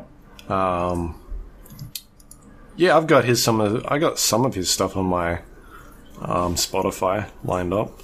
Who's Zimmer? Yeah. I like the Spider-Man 2 soundtrack. Did he do that one? Yeah, he did Spider-Man 2 soundtrack. Actually, that was one of the things I really liked about that film. What was the other one I was singing? Oh no, Daft Punk. I was singing. I've got that. Oh yeah, because they did Tron. Yeah, and that was amazing. Yeah, no, it's all good. Some of that stuff's pretty good. So, Dark Knight, Inception, Interstellar. What the fuck are you talking about? It's all right. Lion King. He did Lion King. You know that, right? Did he? Yeah. Can you feel? I thought that was Elton John. Elton John did that song. He did all the songs, didn't he? What the fuck are you talking about? No, you're crazy. He did like 2 of them. What? Elton John did like 2 songs. No. Yeah, I'm looking it up. Did Hans Zimmer he scored use it the songs as inspiration, like when Bryan Adams did fucking Prince of Thieves theme song, and then they used that song to score the rest of it? Maybe that's what happened. Elton John performed 3 songs. Hans Zimmer was the producer, and he wrote a bunch of them. 4 maybe. Oh wow! So Elton John didn't. Did Elton John? Oh, okay. No, he did write the song. So fuck you. What the fuck are you talking about? Elton John wrote "Circle of Life," "I Just Can't Wait to Be King," "Be Prepared," "Hakuna Matata," and "Can You Feel the Love Tonight?" Yeah, but he didn't do the music. He just wrote it. Wrote the song? What, you think he just did the lyrics? He did the lyrics. Hans Zimmer produced it and was like the boom boom man. He made the music. No, he played guitar. Way, he was mate. there bleeding his fingers for your Lion King soundtrack, and you don't even care. I care. I just think you're wrong. Well, go see your Elton John concert then. I'll go to Hans Zimmer. I would go to an Elton John concert. That dude's got some fucking killer songs. Are you the Rocket Man, are you? I am the fucking Rocket Man. Alright. We should get out of here. It's 3 hours. We've been fucking yapping on. I thought Nate was in the room for a second there when I looked at the time. You're the one who brought up fucking The Lion King. You didn't have to. Didn't have to. No. What are we doing? You can find us on iTunes, Android, the Windows Store under The Gap or the GA Podcast. Where you can also rate and review us, helps other people find the show. You can email us at thegapodcast@gmail.com. We're on facebook.com/thegapodcast, twitter.com/thegapodcast, and we have a website, which is thegapodcast.com, and you can find the links to all that stuff on there, as well as our Discord channel, which you can jump into and talk to us in, or leave questions. Play games with us. Yeah. We did a bunch of that the other day. There was, I think, 10 people online the other day. I'm not sure if you were around, but I think it's a week or 2 ago, and we had two channels going at that stage. It was nuts. Cool. I think I saw 2 channels yesterday or some shit. Yep. People were playing Battlefield, and we had a bunch playing Ghost Recon, and I think some people might have been playing Rainbow as well. Yeah, pretty good shit. We're getting there. We're getting bigger and bigger. It's awesome. Yeah. You can also, if you want to help support the show, you can go to patreon.com/GA podcast. We've got tiers on there ranging from $1 upwards. We've got our early access tier, which is $4, and that gets you early access to the show, which usually goes up on generally Wednesdays, as opposed to the normal show schedule, which is Fridays. So you get a little bit earlier if you're the type of person that wants to jump in there and listen to Job and I ramble on an earlier day than normal. So that's fun. I also looked into stuff like what's SoundCloud, putting us up on SoundCloud. Oh yeah, I saw. Turns out you need to pay for that. And I was like, rightio. Because I thought it said you get 300 minutes free, and I was like, fuck yeah, we can do that. Oh, sorry, 3 hours. First 3 hours free, and I was like, well, we don't talk for over 3 hours anyway. And I put one show up, and that was our limit. It's basically 3 hours max, and you have to pay. So I was like, well, maybe we'll get to that eventually. So I might look at that at some stage. So I heard it was going under anyway. Oh, really? Yeah. Every time I look over there, it's just fucking going bigger and bigger. I'm like, all right, well, maybe we should put stuff on SoundCloud. Yeah, I heard it wasn't turning a profit. I think that's the problem. Okay. Where should we put it then? What's the next big venture? People should tell us. Well, should we just put the whole thing on Instagram or something? Yep. Snapchat it. Snapchat the whole show? Yep. Okay, we might try that. It could be a bit hard. True. Maybe we have to do it live, like we synchronize, and you can only listen to one person, or you need 2 phones. Yeah, that's a good idea. Anyway, let us know what you'd think at home. Yep. How should we do it? Email us or jump in the podcast Discord channel. Do that. Totally. Yep. You got any work going up anywhere this week, or have gone up? You did your DLC preview for Battlefield at Ozgamers, right? Go have a look at that. That's pretty cool. Yes, that's good. And yeah, I should get a video up, but I've got all these irons in the fire that are throwing my game out, basically. Yeah. Otherwise, I do not have anything going up. I've got. I'm trying to put some stuff together, but I'm waiting on people to get back to me, and this is always the way. So fingers crossed. By the time this goes up, head to Red Bull Esports, and I will have a interview with Psyonix about their new Oceanic Rocket League, which is. They're putting some money into it, so people who play in Australia will be able to enter a proper fucking league and compete, and there should be some proper esports and money going into it, which is pretty cool.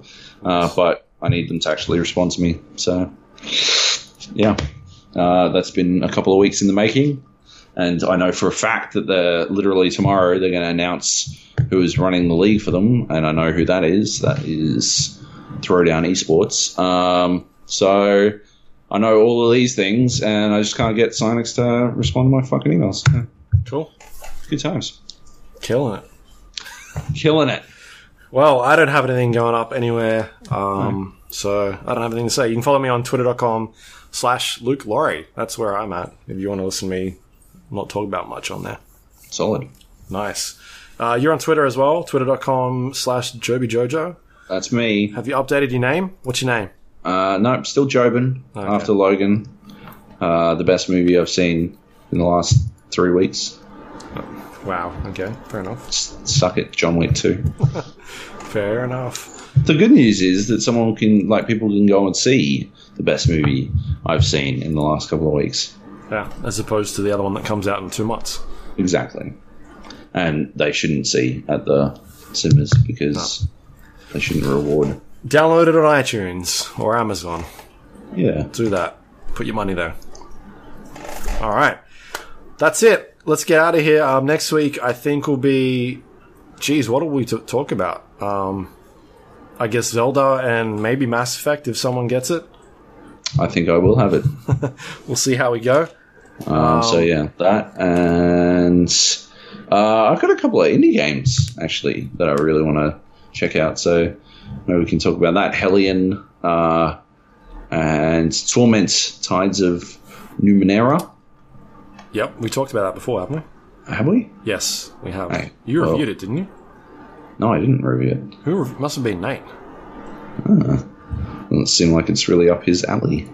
But yeah, so there's those. Torment, Tides of Numenera. Yeah, we talked about it. Oh, we did, yeah. A couple of weeks ago, yeah. You were here. Yeah, I was here. You are losing your mind. Sea of Thieves, I think, comes out in beta soon, or alpha. I got an email about that. Oh, so but I'm pretty sure we can't talk about it. Did you do the survey, as Nate put it? I did. Yeah, I filled it out the other day. What'd you put for the last answer? Favorite cookie? Tim Tams, mate. Oh, okay. What did you put? Shit. I put double choc chip. Double choc chip? Whatever, mate. Who the fuck? No, that's not even a good answer, even if Tim Tams didn't exist. Yeah, it's a terrible answer. It was early in the morning. Oh, and you were just like, any cookie. What's a cookie? Yeah, what's a cookie? This is a trick question. What's going on? Yeah. I don't understand. All right, you win. Yeah. Because it also said biscuit, and I was like, that's weird. Right. Because you were like, what's like... Don't they call scones biscuits in America? Yeah, I was not prepared for that question at all. I was killing it up until that last question. Yeah. Man, didn't know what to do. life stuff. Yeah. All right, let's get out of here. Thanks for listening, everyone. All right, bye.